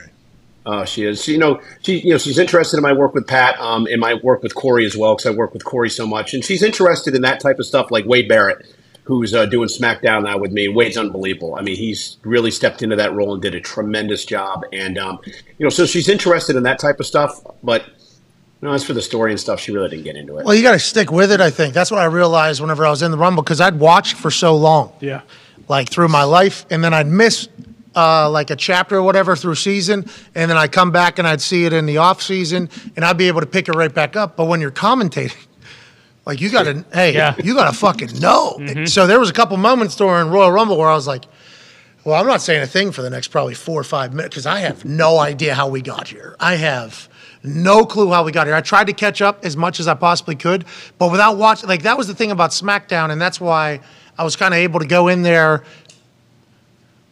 by design, your mind, also Vince and everybody else, kind of keep me out of the loop on everything. But since I was there, I was watching every single episode, so I was like able to see everything, able to see what potentially like little detail, why did it happen. So I was just able to kind of speak freely about what I had seen, what I thought was happening, why I thought it was happening, and I was just kind of carefree. A couple times during the Rumble where I was like, I have no idea how we got here. I have, like when Piper came back. When Piper came back, Piper Niven. Was that the first time we have seen? Yeah, since NXT days. NXT? No. Yeah, she was Piper in NXT. I think, wasn't she? I don't know. All I know is Doudrop. Yeah, that's Doudrop. Known as Doudrop. She was Doudrop on the main roster. I do know that. Nonetheless, whatever the case may be, it's the first time on the main roster we saw her as Piper Niven. So okay, but that's hold on though. I'm a massive fan. Yeah. Doudrop isn't Doudrop anymore. No, exactly. AJ massive. We are massive. No, it's not Doudrop anymore. Yo, she is hilarious, dude. Doudrop. Hey, Piper is a hilarious individual. I've got to meet her a couple times behind the scenes. Awesome girl. Fucking awesome. And in the ring, fucking great. Like very good. So whenever she comes out, and there's a thing underneath that says Piper Niven. I'm like, who? That ain't fucking Piper. What are we? And me and Corey are making jokes, and you have no idea what we're joking about. Oh, I heard your dude, but I didn't know if it was her first time back or like I didn't know if she had been Piper Niven for like 2 months, or if that was the first time. Yeah. So that was like a balance. I'm like, like her name's Piper. I think I was very surprised, but very pumped. So it was kind of it was awesome. But see, that's why the 3-man booth on Saturday worked, Pat, and that's why you're so smart as a broadcaster. Corey and I live this, right? This is our lives. This is like you do with the NFL, right? We live this and eat it and breathe it, and we know everything about it. So you let us do our thing. You let us talk about the statistics and everything else. And you came in and just do what you do best. You're a fan, and you had fun, and that's why it worked. If you tried to come in there and be an expert over and hadn't watched in 5 months or whatever it's been, you would have been foolish. I've seen it. Hey, I've been trying to, but apparently, I shall say, there's a couple finer details that I did not know. But that pitch black match really came out of nowhere. Oh my God! I had no idea that was happening. Unbelievable. Wait a minute. We got black lights how many? Where are these? This is incredible. The crew that you guys have, getting a chance to watch them work again was awesome. You know, see them obviously. Yeah. What up, as they're doing their thing was awesome. But watching them work again is just they changed the entire ropes. They retaped the entire ropes for that black light or the blackout match or pitch black. Yeah. There it is. Mm-hmm. The pitch black match. Yeah. Mountain Dew pitch black match. There it is. They're wrapping all this thing while a video is running. Okay, while a video is running that's counting down like 30 seconds, they're still fucking and doing it. So I'm like, geez, these folks, I forgot how good they are. I forgot how like great the whole operation is over there. So it was cool to be back, and I appreciate you guys welcoming me. Connor got to be front row at the show. Yeah. Loved every part of it, huh, Connor? Yeah, it was incredible. Both the Rumble matches. I mean, the Alexa Bliss match was also, sublime, but also what you mentioned with them setting up the ropes and everything. They also built a stage for the performance. Hardy. Yeah, for Hardy. So, like, seeing how that all operates was absurd. I don't think that crowd appreciated Hardy enough. He brought the house down, didn't he? In a bad way, which was bullshit. What's this guy's? It was really good. But Cole put him in a bad spot. Yeah. Cole said, you did. You gave Hardy no shot. You said, hey, before you guys watch maybe the conclusion of the greatest storyline we've done. So I didn't say that. Oh, you didn't? I thought that's what you said. Sounds like you. Anyways, I'm a massive Hardy fan. He was the one behind he was the guy at Depth. That's the first time I ever met him in person. I've listened to his music, and I think if a lot of those people in San Antonio listen to the lyrics of that guy, probably become a fan of his. But I dapped him up or whatever, and I saw him. I was excited for that. Then I was told, I didn't even know he's going to have a fucking concert. I'm like, when's this concert? Did I miss the concert? Was it before? And they're like, right before main event. I'm like, not great timing. Come on, Hardy's going to have to bring the house down right before main event there. And I don't know if they gave him a shot. Had the time of my life out there, though. Cole. Hey, he was genuinely excited to see you. You mentioned the production team. We have the. I say this all the time, and I know I've said this to you, Pat, on a number of occasions, but we have an all-star team at WWE. I mean, in every facet of what we do, when we're producing a show, whether it's Monday, Friday, or a premium live event, our cameramen are the greatest in the world. I mean, they've covered every sport imaginable. And now they're doing this. Our referees trained for this. Our TV people, led, of course, by Kevin Dunn. Our creative, led by Bruce Pritchard. Of course, Paul Levesque handling everything. We have put together an all-star team of writers, production people, obviously athletes, to make this just an incredible place to work. And when we call it sports entertainment, dude, that's what it is. It's such a mix of wrestling and sports and entertaining people. And there is no show on this planet that will be able to do what we did this weekend. We were in Laredo, Texas on Friday. So the crew came in on Wednesday to set up that Alamo Dome. They all got in cars and buses and drove down to Laredo on Friday to set up an entire arena for SmackDown. Then they tore that entire arena down Friday night in Laredo, put them back into trucks to drive it back up 3 hours to San Antonio, to get in at 4 o'clock in the morning, 5 o'clock in the morning, to spend the whole next to the rest day to get us on the air by 7 o'clock at night. That's pretty damn good. Yes. There's no production company, there's no network, there's nobody in the entire planet that does that. Yeah, Nikki and the boys are incredible at what they do. And to go back to your point, that's all year round. It's wild. So, people go on tour, and there's going to be other people that have stage designers, and I assume roadies that put it together and all that stuff. I assume people do that. And I got respect for all those people. WWE, we're talking 2 shows a week, live TV, in arenas. The biggest stage of all time with so much different smoke, pyrotechnics, lights everywhere. Lights all have to be rigged the exact same, all on the same schedule. Fireworks. The amount of network, everything has to be on the same, down, up in less than 24 hours. That's just one particular case. Oh, there's going to be 51,000 people in here too. They can't break anything. We have to have it all figured out, and everybody has to have a good view. It's unbelievable. It's year-round, never stops. And a lot of them have been doing it for fucking 20, 30 years. Yeah. It's unbelievable. Yeah. It is. I got to drink one of Kevin Dunn's Bud Lights. What? Took 2. What? Drank 1. What? Took 1 for the road. What? Almost was late to the plane. What? Almost missed duty hour time. What? Almost didn't make it home. What? Because I had 1 Bud Light. What? Grabbed 2 Bud Lights. What? And got to have a conversation with a couple of the camera people, obviously Stu and Rico and Grogan and everybody there. It was just nice to catch up with everybody. I can't thank you enough. You guys are fucking first class, and I appreciate the hospitality always. You're the man, Michael Cole. Hey, Pat, we're doing Evansville in the last Friday of February, so I'm planning to come into Indy and spend some time on that Thursday with you all if you'll have me. Yeah, wear socks. I think you're back. Mm-hmm. No, dude, flip-flops is the deal on the show. You know that. And this time I promise I'm going to make a putt. I doubt it. Yeah, we'll see. Did it. You're good with the mouth, not so much with the. I'm gonna go get ready for Raw. I'm gonna go sit in my pool, have a little Bud Light, right, and be ready to go. You're the man, ladies and gentlemen, Michael Cole. Yeah, Cole! I did not know Cole was coming on. I did not know we were going to spend 42 minutes talking about the Royal Rumble on this particular Overreaction Monday. Happy we did. It was a cool moment, AJ. I mean, believe me, you could tell you really came back with a vengeance, with a bang. Obviously, come on, cool. It was a long walk, bro. Had to be cool. It looked like the walk. You reminded me of hockey players when they do the Winter Classic when they have to just walk on their skates like 6 miles to the rink.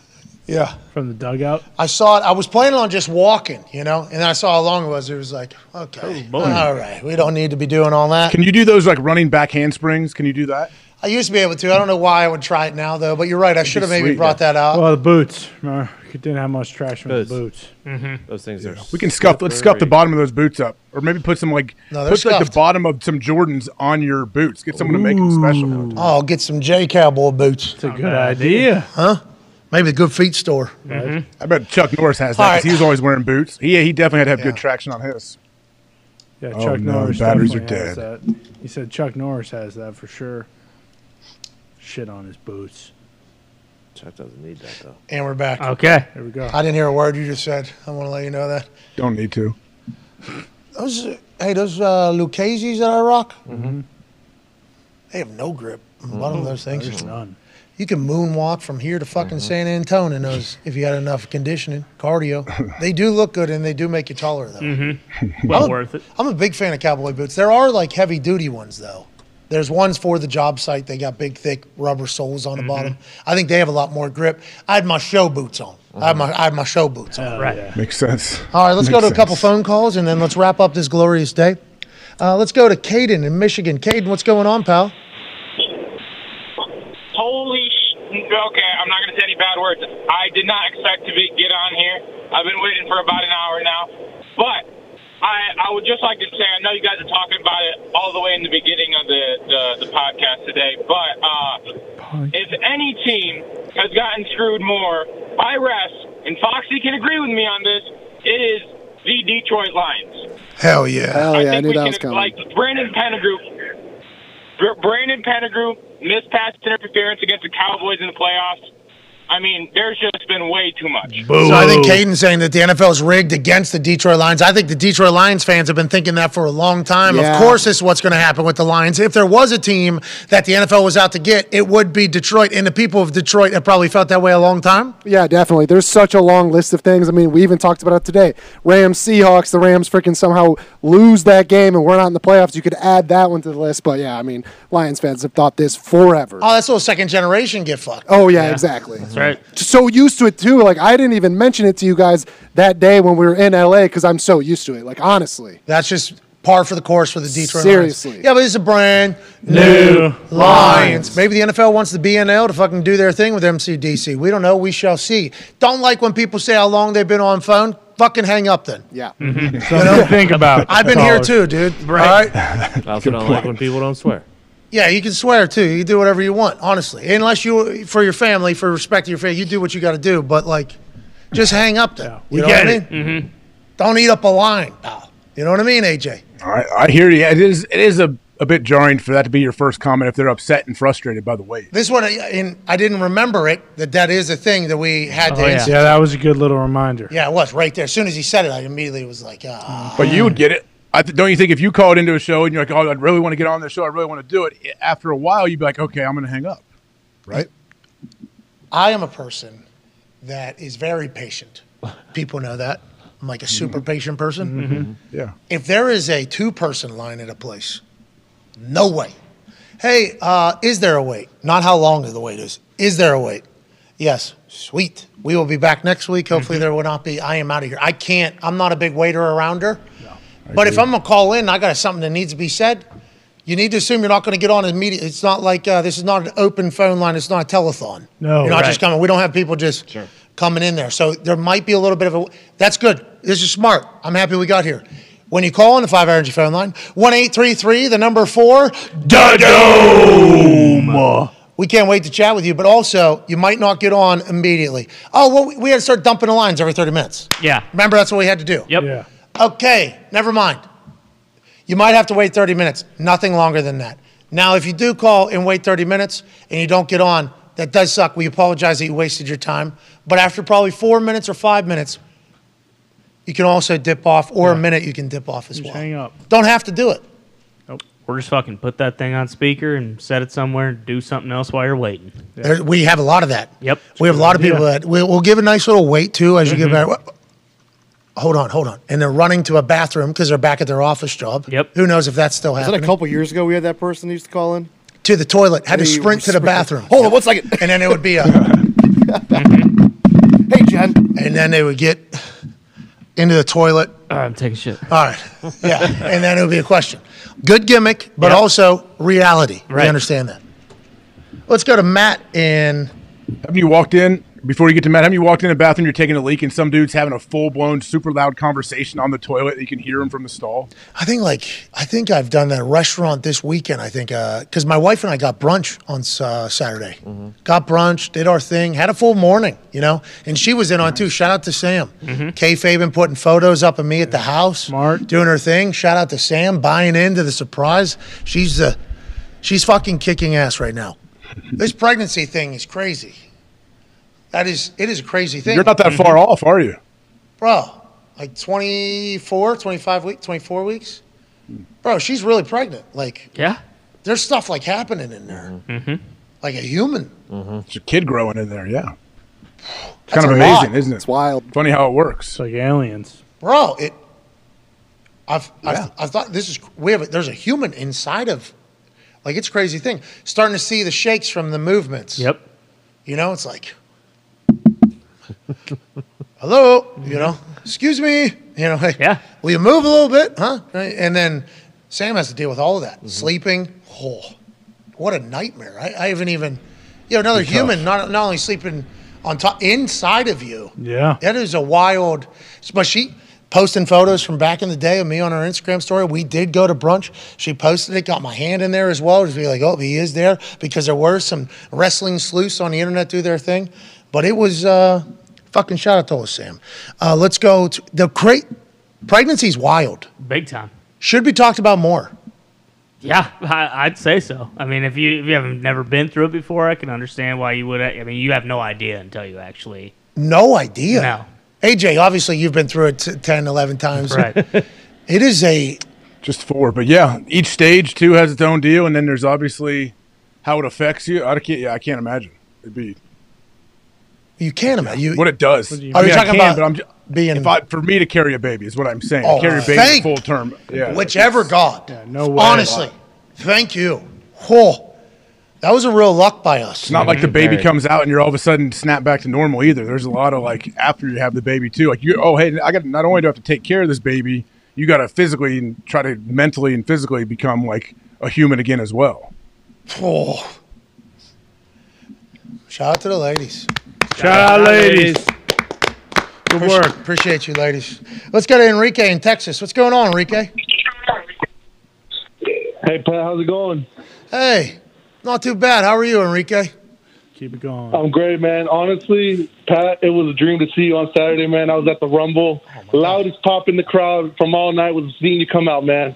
I was extremely hyped. Had a couple Bud Lights. What? All right. Shout out to him. That was very nice. It was the beginning of the show. Everybody's already yelling. No. They made noise, though. Oh, yeah. I was going to say, you could tell. Bro, it was really, when I thought I was out and I was in that little purgatory area between curtains, I did hear. I was like, oh, nice. Oh, did they pump that in? And then I heard one kid, like a loud, murderous yell right over here. And I was like, man, this is really cool, really nice. And then you go out there, so many fucking people, including Enrique. Everybody's very nice. I can't thank them enough. All right, let's wrap up the show here. There's a couple things we have to talk about, AJ. Brett Kern got fucked by Fox. Why wouldn't they show it? Because they knew it's their fault? It's their camera? I don't get it. Okay, so I don't know which camera would have got it. That is the thing. They could have shown the sky camera. You could tell the ball was flying, the ball, something hit it. Yes, and also not just that, we like to judge humans on this show, don't we? Humans, how they act, interactions. Yes. That's why we thought Shanahan should have thrown the challenge flag. As soon as Devontae Smith gets up and does this, it's like, wow, he's not acting normal. Something has to be up. What could he be doing? Oh, that's clearly a call. Everybody else is doing it. I should think about this. Boom, throw a challenge flag. First half, you might lose a timeout. You lose a challenge. Okay, but also huge momentum swing. Fourth down. Yeah, that's a huge down there. But he also decided not to block Hassan Reddick with anybody, which was also. Well, he had George Kittle in motion, and then he had Ayuk. No. He had Jennings. Juwan Jennings. That was wild to think about, but they had a lot bigger problems going on too.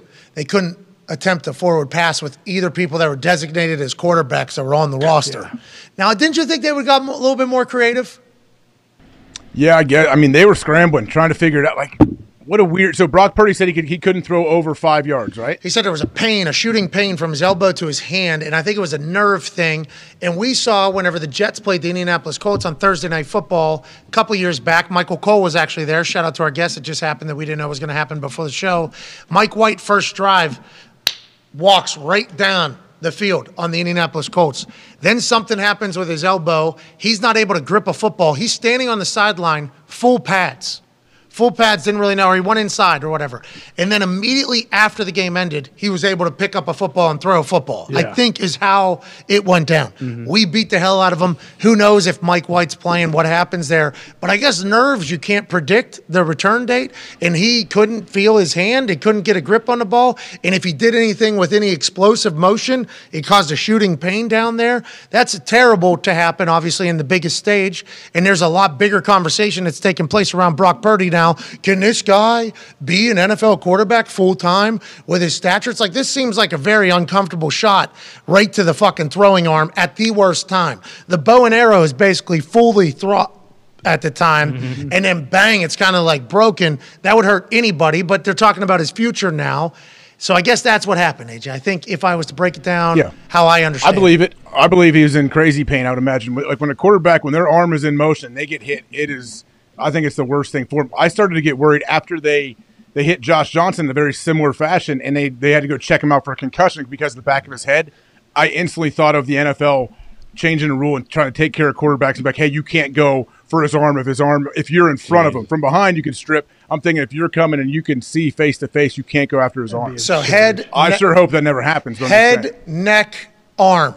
Can't touch. And knees and legs. And knees, if you're too low. Yeah. Head, neck, arm, hand, knees, legs, certainly thumb. Keep your helmet out of the way. Yep. They would do that, wouldn't they, AJ? Go ahead, Connor. You wonder if they did have a lot of creativity, but with Purdy. And then once he got hurt, it was like, okay, we can't run these with Josh Johnson. I'm talking about putting Christian McCaffrey at quarterback like they did, I think, to start the fourth quarter. Yeah. I think he was at quarterback. He did a handoff. There was an end around. Then there was a pitch back flea flicker, and he threw it to John Lynch. Yeah, remember? Exactly. Yep. He threw it to John Lynch. Right. Nobody else was around, but actually John Lynch standing there, hands in pocket. What the fuck? How does this happen in the NFC Championship, basically? I expected more of that earlier, but I assume they were just trying to figure out what was going on with Purdy. Wildcat. Yeah, anything. I mean, Debo in there maybe? At that point, if he can't throw it 5 yards, like I get it, and you're being tough, but if he can't throw it more than 5 yards, you got to get his ass out of there, and you got to try something else because the game was over. Like they conceded and they just lost with fucking 8 minutes left in the second quarter. It was like once Josh Johnson went out, and it was like, yeah, Purdy can't throw it farther than 5 yards. It's like, okay, well they can't win. No fear on the defensive side of the ball at all of a deep threat. That is tough. That is going to be tough to move the ball, especially against a defense that's good, let alone like a defense that's average, that has no fear and can pack the box and everything. A great defense that has no – you're fucked. And terrible situation, okay? Obviously very difficult situation. But that Christian McCaffrey play, I thought there would be like I thought that would be like very much earlier, quicker, and more of. But I was being attacked for thinking of that, and I've never been in the situation, so I can't tell you how I would act if I was actually in it. But that was my immediate thought watching while pretty vitamined up. You know what I mean? But also at the same, I would imagine they don't have an extensive package in for Christian McCaffrey as the quarterback. You saw him on the sidelines; they're looking at different sheets and stuff, trying to say, hey, this is where we're going to line up. This is what you do. So yeah, like you would understand. Yeah, okay, Christian's our emergency backup if we need him, or third string guy. But I mean, they should have had a third string quarterback dressed in there. So I was the emergency quarterback for the Indianapolis Colts.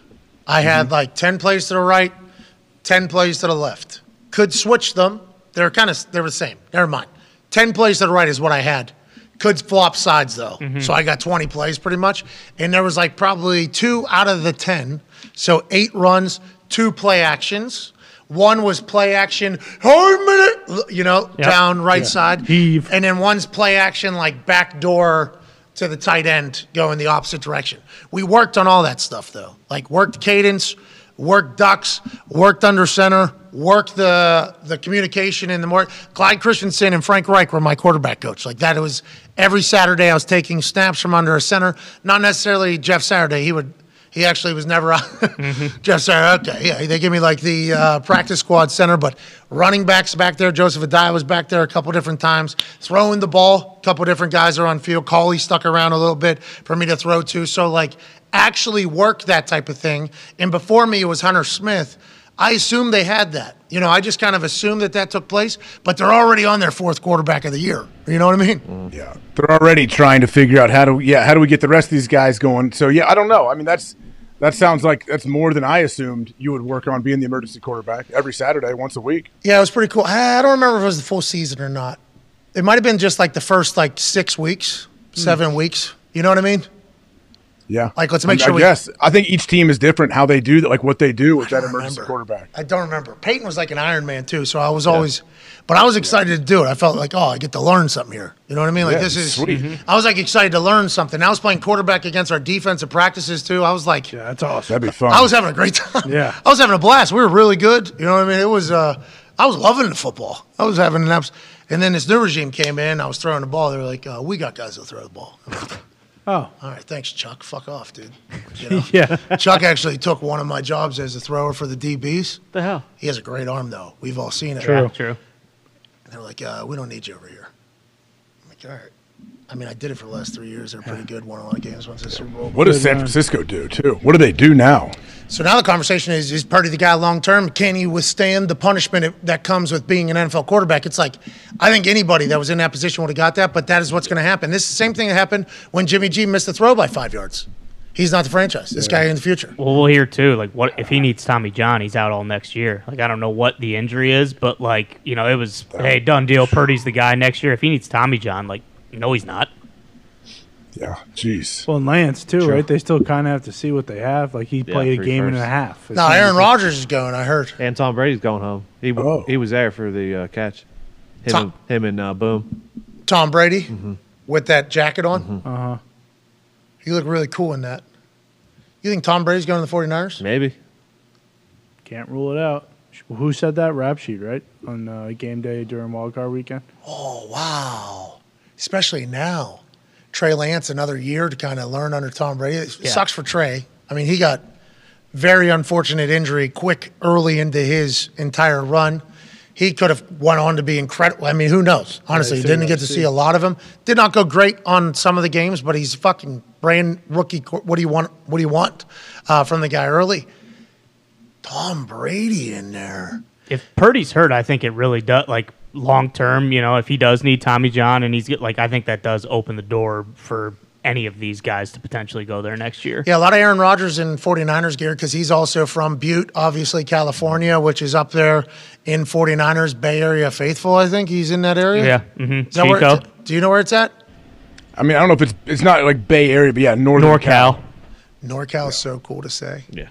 Where are you from? NorCal. It's a different place, man. NorCal and Southern Cal, a different spot. And inland, right? And there's a lot of farms. Yeah, isn't that NorCal? My buddy Spencer Havner went to his wedding. They all live on mountains. You driving up and around the mountains, and they're all big outdoors guys. It's a different world. A lot of people that go to Oregon from NorCal. Yeah. That's that was the thing that I remember from around the campus. I mean, hey, where are you from? Oh, I'm from NorCal. 40% of the people here from NorCal or whatever. And I'm like, oh, makes sense. Close. It's pretty similar landscape there. Josh Allen's from NorCal, and he's from a big time farming community. Fireball. Hey, Josh Allen just made me think of this because there's people saying Josh Allen never going to win a Super Bowl. This guy said it. This guy right here. I'm not the only one. Yeah, there's a lot of people saying it, but this guy just said it. There's people thinking Shanahan's just never going to be able to have the football gods be in his favor. I mean, he has to sit there and be thinking man, are you kidding me? Right? You saw him. He was going crazy on the refs, obviously, and his quarterback, yeah, it'd be tough the whole year, everything. It was a magical year, and then that's how it ends. That's what sucks so bad. Coach his ass off. Four-string quarterback. Yeah, it's tough. Mr. Irrelevant. The hottest team in the NFL. The Eagles, I guess. Same. All four of those teams. But just so hot at the end of the season. Nobody wanted to fucking touch them. Yeah. Nobody. Nobody wants a piece of this defense. Nobody wants a piece of this offense. We got Mr. Irrelevant slinging this thing more efficiently than anybody else in the league right now. Shanahan's got to feel good. And then, obviously, first quarter, full destruction of my team. First drive. Oh, Bosa gets hit with a cleat from a gunner? What? Yeah, he bruised his, not going to be able to get off as fast. What do you mean? Yeah, he was standing there like every other human that has ever played football does. This particular time, our guy picked the guy up, tossed him. Great. It was actually an incredible like block move. And the way it hit Bosa's leg, it wasn't like, this is not merely a flesh wound. No, it actually, it fucking gouged him pretty good. Hit a tendon in there, a little bit of a bruise. He's not going to, it's like, how does all of this just happen in the first fucking quarter? I mean, that is a nightmare to think about if you're a Niners fan.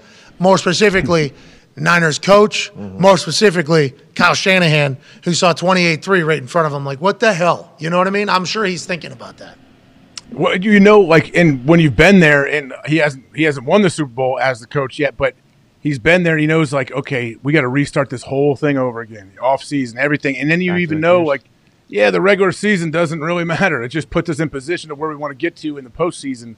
It's just tough. It's how it comes to such a fast end. It is, and it shows you how truly difficult it is to actually get there and win a Super Bowl. Easy come, easy go, this league is. That's why if we're in the middle of a dynasty run for the Chiefs or the Bengals, that could potentially build a dynasty, or the Eagles, just starting one. I mean, there is so many things that could take place.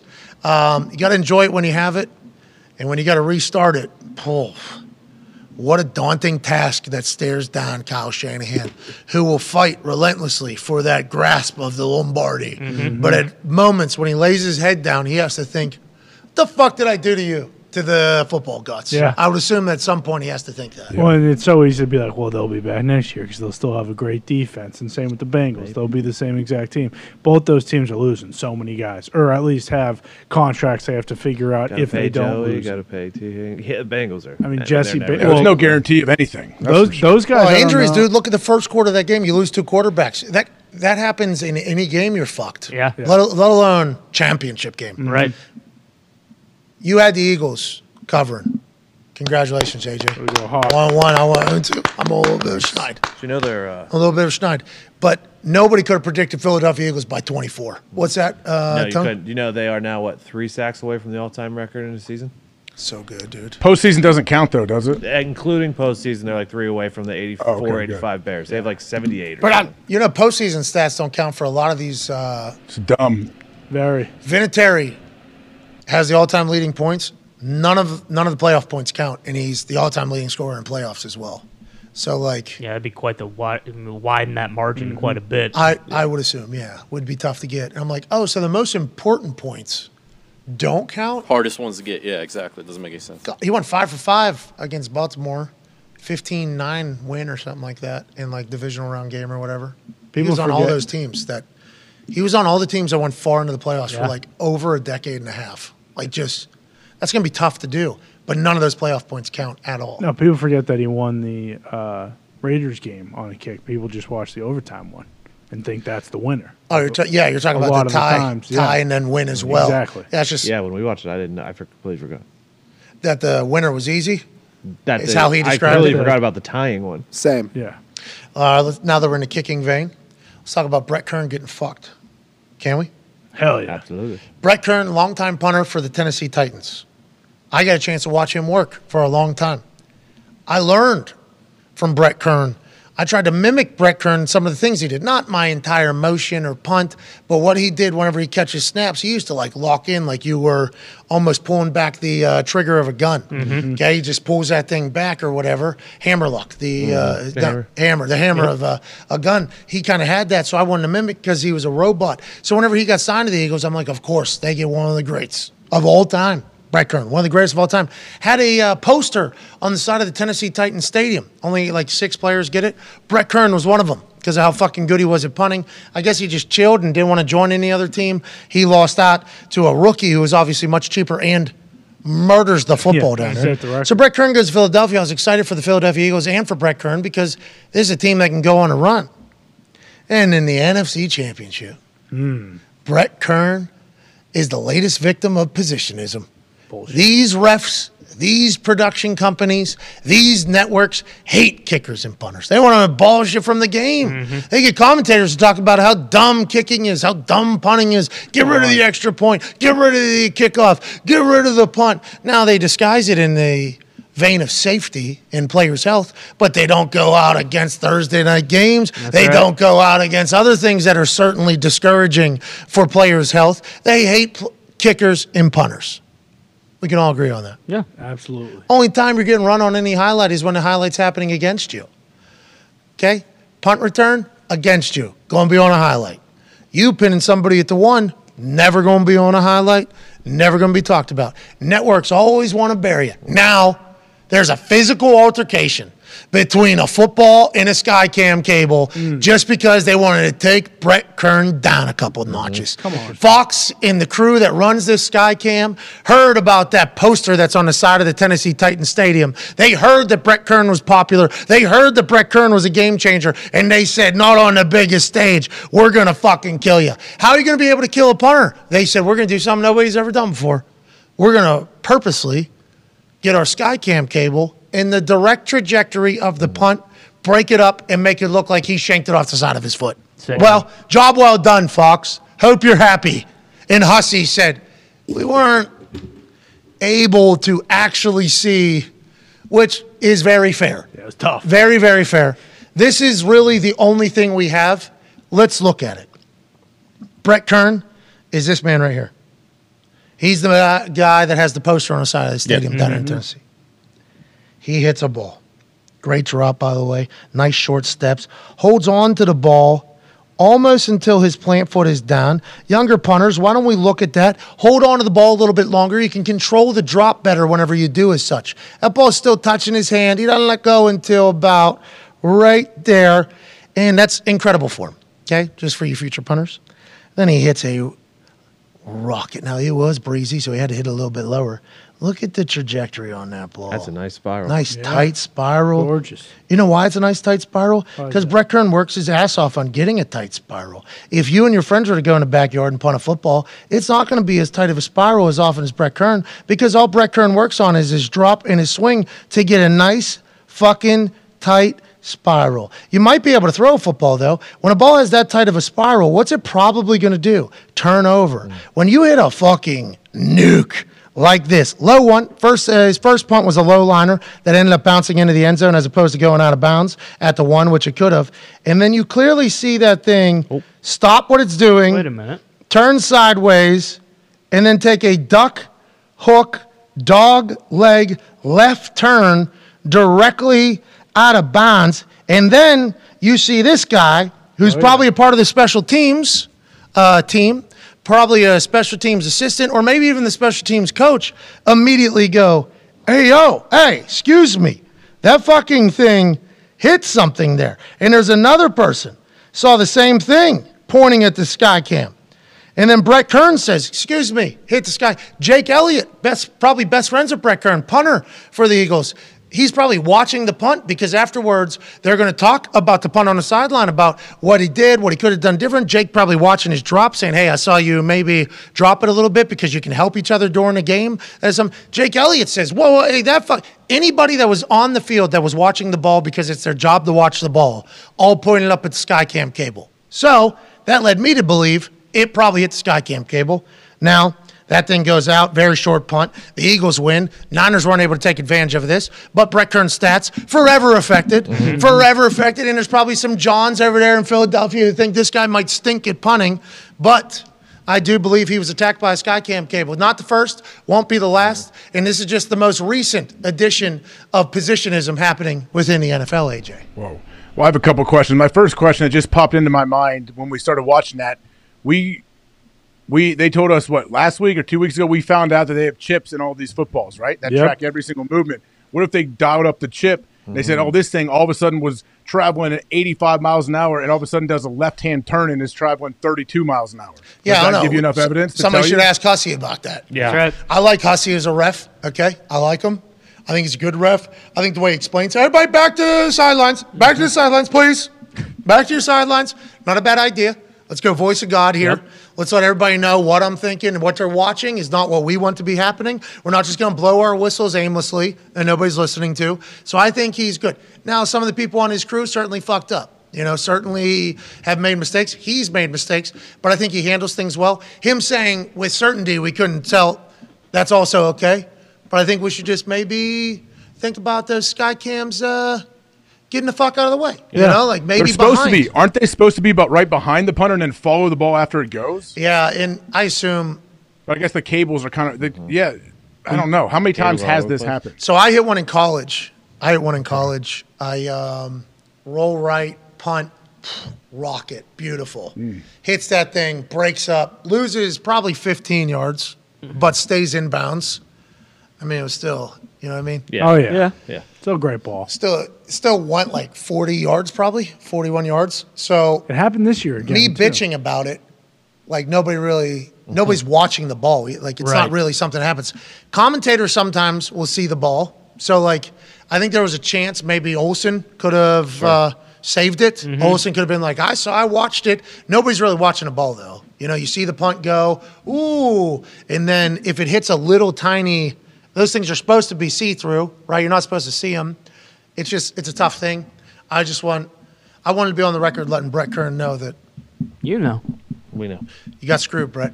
You got screwed. It was pretty apparent. Was anyone saying no, it didn't hit it? Hussy. You tweeted it. Like any fans? Are any fans saying that? No, I think everybody's on his side. This is just me to leak. You know what I mean? Why didn't they do the Skycam angle?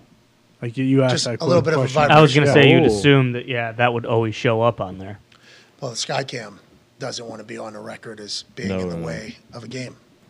And these Skycam people are incredibly talented. Oh, yeah, no question. And it has added such a great dynamic to football. Shout out to the first XFL for bringing in Skycam. I am a Skycam fan. With that being said, get out of the way. Punter's working. Is that an automatic repunt, or do you get the choice? Yeah, so I think whenever the Jerry Jones scoreboard thing came in, and they hit it, and then they had to make a rule, it's a redown. I think if there's any sort of in-sky something, altercation, I think is how it's worded. I swear it's happened this year before. Maybe. It's happened. People alleged that it happened to Mac Jones earlier in the season. He threw a pass that came down like a duck.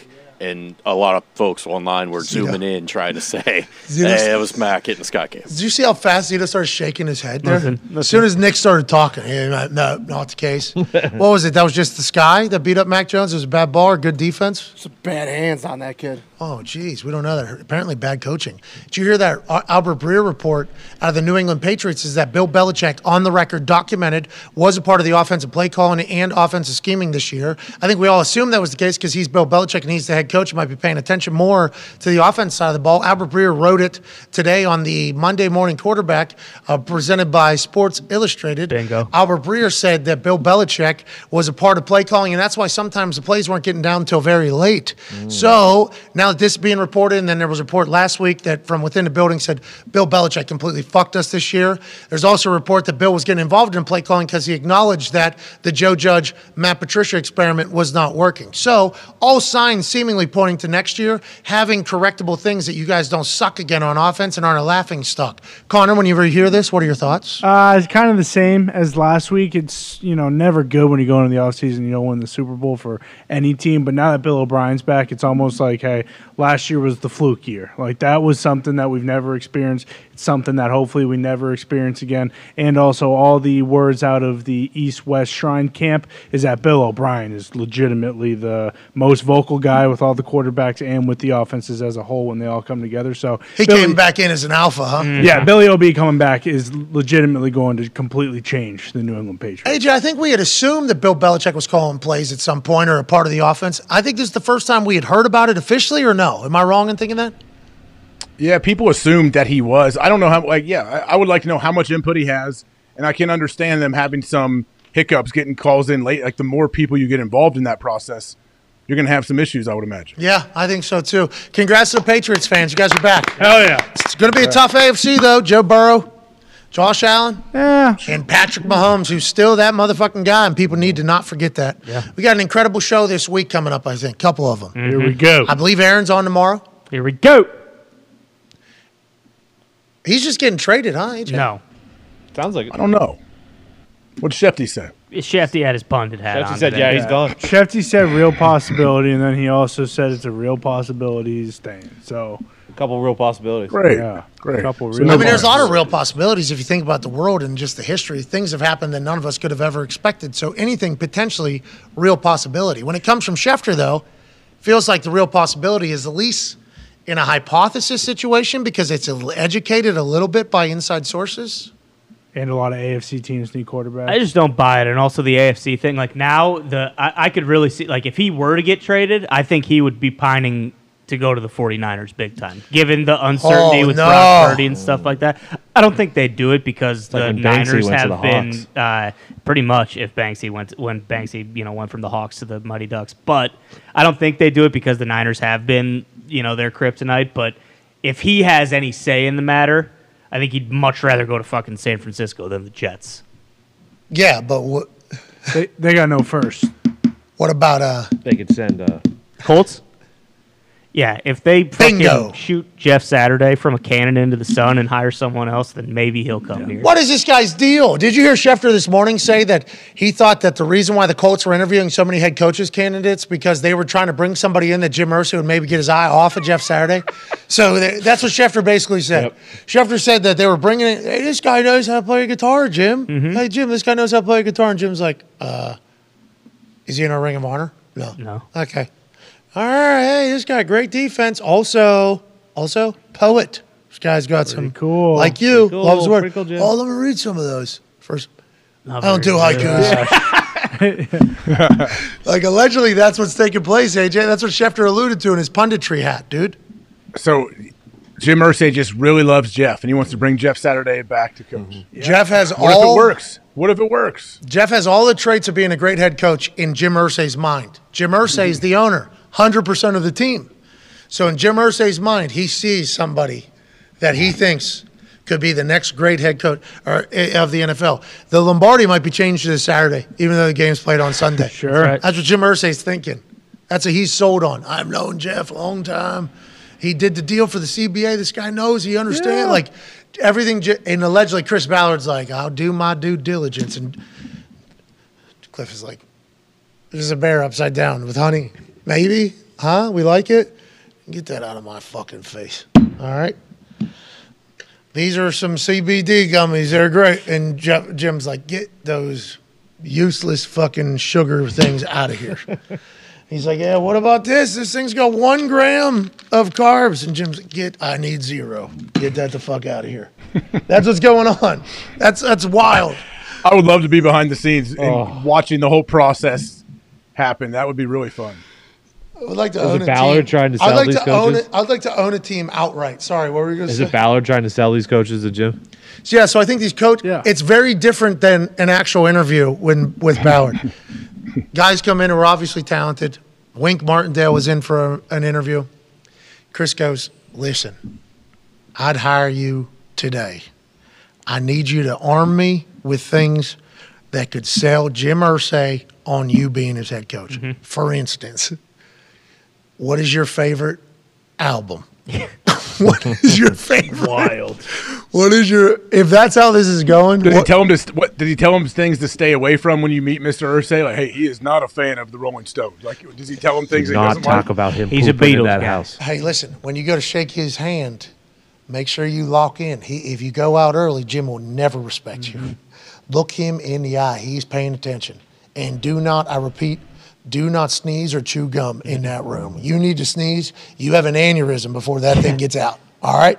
For the both of us, fucking good luck in there, Wink. Chris is just sitting outside the office. Hi, 2. All right. Shit. Let's bring in the 18th coach. Mm-hmm. Is that what's taking place? We're never going. When are we going to find out?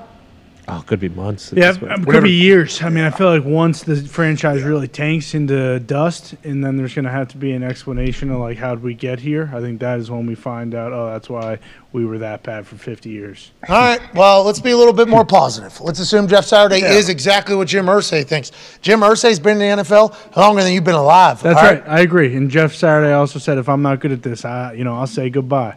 And then he went 1-7 and said, I want a 10-year contract. And you're being a mark. You're judging the results, not the process. Maybe the greatness was on the other side. Have you seen a rookie head coach maybe come in and suck completely? Yeah. And then finally the culture settles in and they turn it completely around all the time.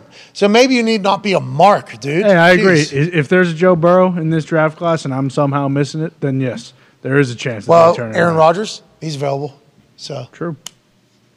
What if we get Aaron Rodgers here in Indianapolis? I think you need to get that thought way out of your Far out of your head. That would be very I think you need to start falling in love with Bill Levis. Yeah.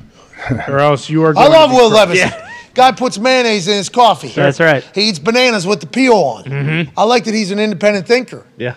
But I think the reason why I like the fact that he's an independent thinker is because there is another independent thinker who's gone on to become a Mount Rushmore quarterback in the history of the NFL that we've got to know.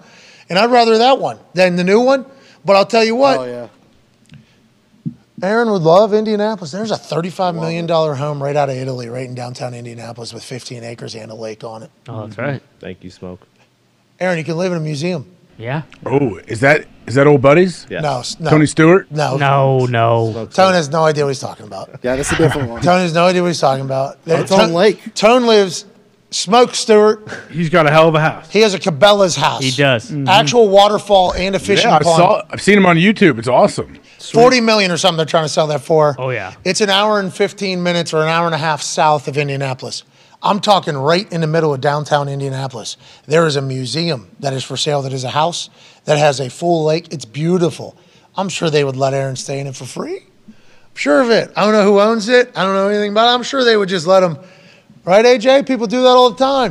It's downtown Indy, so all the guys that that con man is spying on with his binoculars are going to be roaming the grounds? No. Just like any booming city, there's places, around every city. Okay, that's what makes a city a city. In that particular place, it's its own area. Yeah. Plus, around it, so many.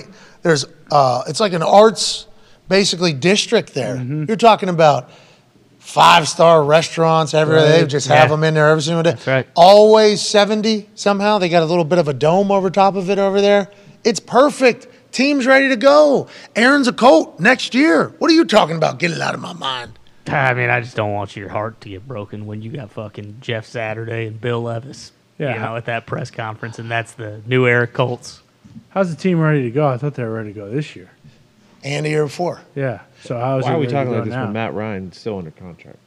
That's a good point. Good question. Yeah. All right, AJ, how much money are you giving away on this Overreaction Monday before we get out of here? Oh, man. What do you say? 12 people, $500? Okay. Boom. From you? Yep. Put on a tab, Phil. Nice guy. Well, just take it out of the check. There we go. Put on a tab. Yeah, we'll do a deduction. Yeah. Yeah, we'll deduct it from your check. You got to let me write the check, then I can write it off then, right? No, it's like the NFL. We take it and we tell you. It's going, That's Go to amazing. charity. How they've been able to get away with that for so long is fantastic. Everybody wants to get mad about the rig thing. That's because of how bad the refs are. They think that the refs are so bad that it's on purpose. That's awesome. Let's start going after other stuff that we don't necessarily, with the same. Yeah. Because we might be able to change officiating. Let's do the fine money goes to charity. Which ones? Let's see exactly where those are. Yeah, and can the player not get the donation, or the refs? Does it just have to go? It's an interesting thing. That's been a long time. It's just talked about. This person's been fined $150,000. That money will go to charity, and then just move on to the next one. It's like, why don't they announce how much money they've donated from terrible deeds on a football field? No kidding. Feels like that would be a good. You know what I mean? The NFL and its players, with their fuck-ups, have donated $27 million to various charities or whatever, Pretty cool. That would be. That's a good thing. Yeah. How come they haven't done that? Yeah, they don't care. About the PR, they just want to give to give. Yeah, exactly. Either that or those executives at that fucking year-end party at Dave & Buster's, and that's what all that money's going to. Oh, the fines Dave collected do Buster's. not go to the NFL, but instead are donated through the NFL Foundation to assist legends in need. Programs are mutually agreed upon by the NFL and NFLPA and the CBA. Since 2011, about $4 million a year has been used to assist former players. Oh, yeah. Okay. All right. That's when Drew Brees What about got the that other $4 $20 million. million? Yeah. Okay. All right. It's what is that? Ooh. What Don't was hit that? Bill. Do not hit Bill. Billy Picks looks good, doesn't he? Hey, he's been doing Good boy, 2 Bill. days. Hey, baby, Billy. Keep going, Bill. Hold on, Bill. I got to take a picture of you taking pictures. Hey. What's that, Tone? What's that? He posts a picture every day on the internet just to make sure people know that he's working out. Who? Well, he's holding himself accountable. What do you mean? Yeah, that's good. You want other how it people works. to hold you accountable as well. That's like speaking something into existence. It puts more pressure on you to execute the task. Tone. It's not how my brain works. Right back at you. Hell yeah, Bill. Good job. Aw. Ooh. Not bad. Kind of slipped out of my hand there. Got the bounce back. Oh! Here we go. Come on, AJ. This is the one. In. It's a big old ball on a tee over there to your right that I didn't, or your left, I guess I didn't see earlier. Yeah, it's a new. Jeez.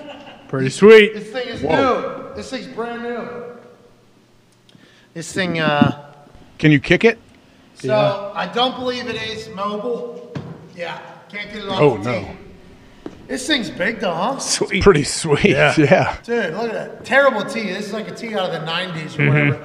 And the reason why is because you just fucking bang. If you want to hit the ball, you got to fucking pow. I want to punt, pass, and kick with this tee, though, so I've got a little bit of nostalgia. History. But this thing's awesome. Pretty sturdy, son, bud. Yeah, that thing's nice. And they also got all the indentations. Yeah, they must have one. Yeah. Have to. Look at that. They're hard to get. Exact replica. I'm being told that the people that created this also built Peyton Manning's statue down there outside Lucas Oil Stadium. Really? No shit. Nice. Shout out to, I believe the man's name on the card was Armando Lanucci. Oh. I looked at it one time right before we went live. This thing just got here. We moved it.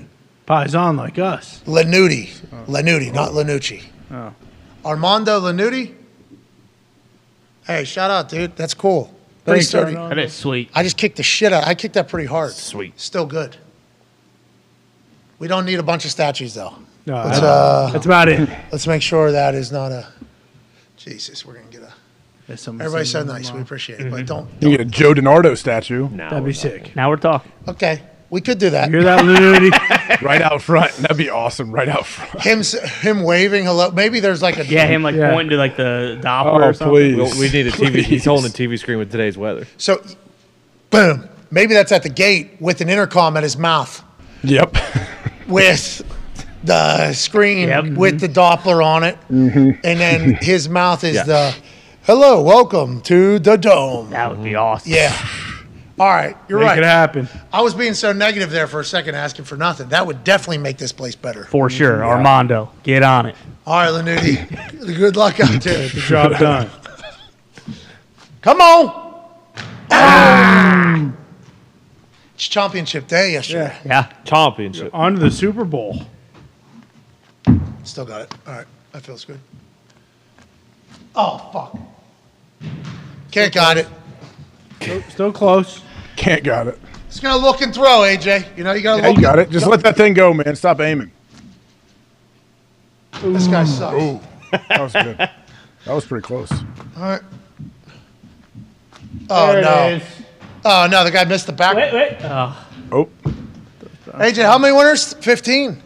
12, wasn't it? No, 15, I think, because of how hard it is. It's a full court shot. Yeah, Long way. you're right. It is level of difficulty. Yes, 15. Okay. Nice guy. See what I did there? Boys?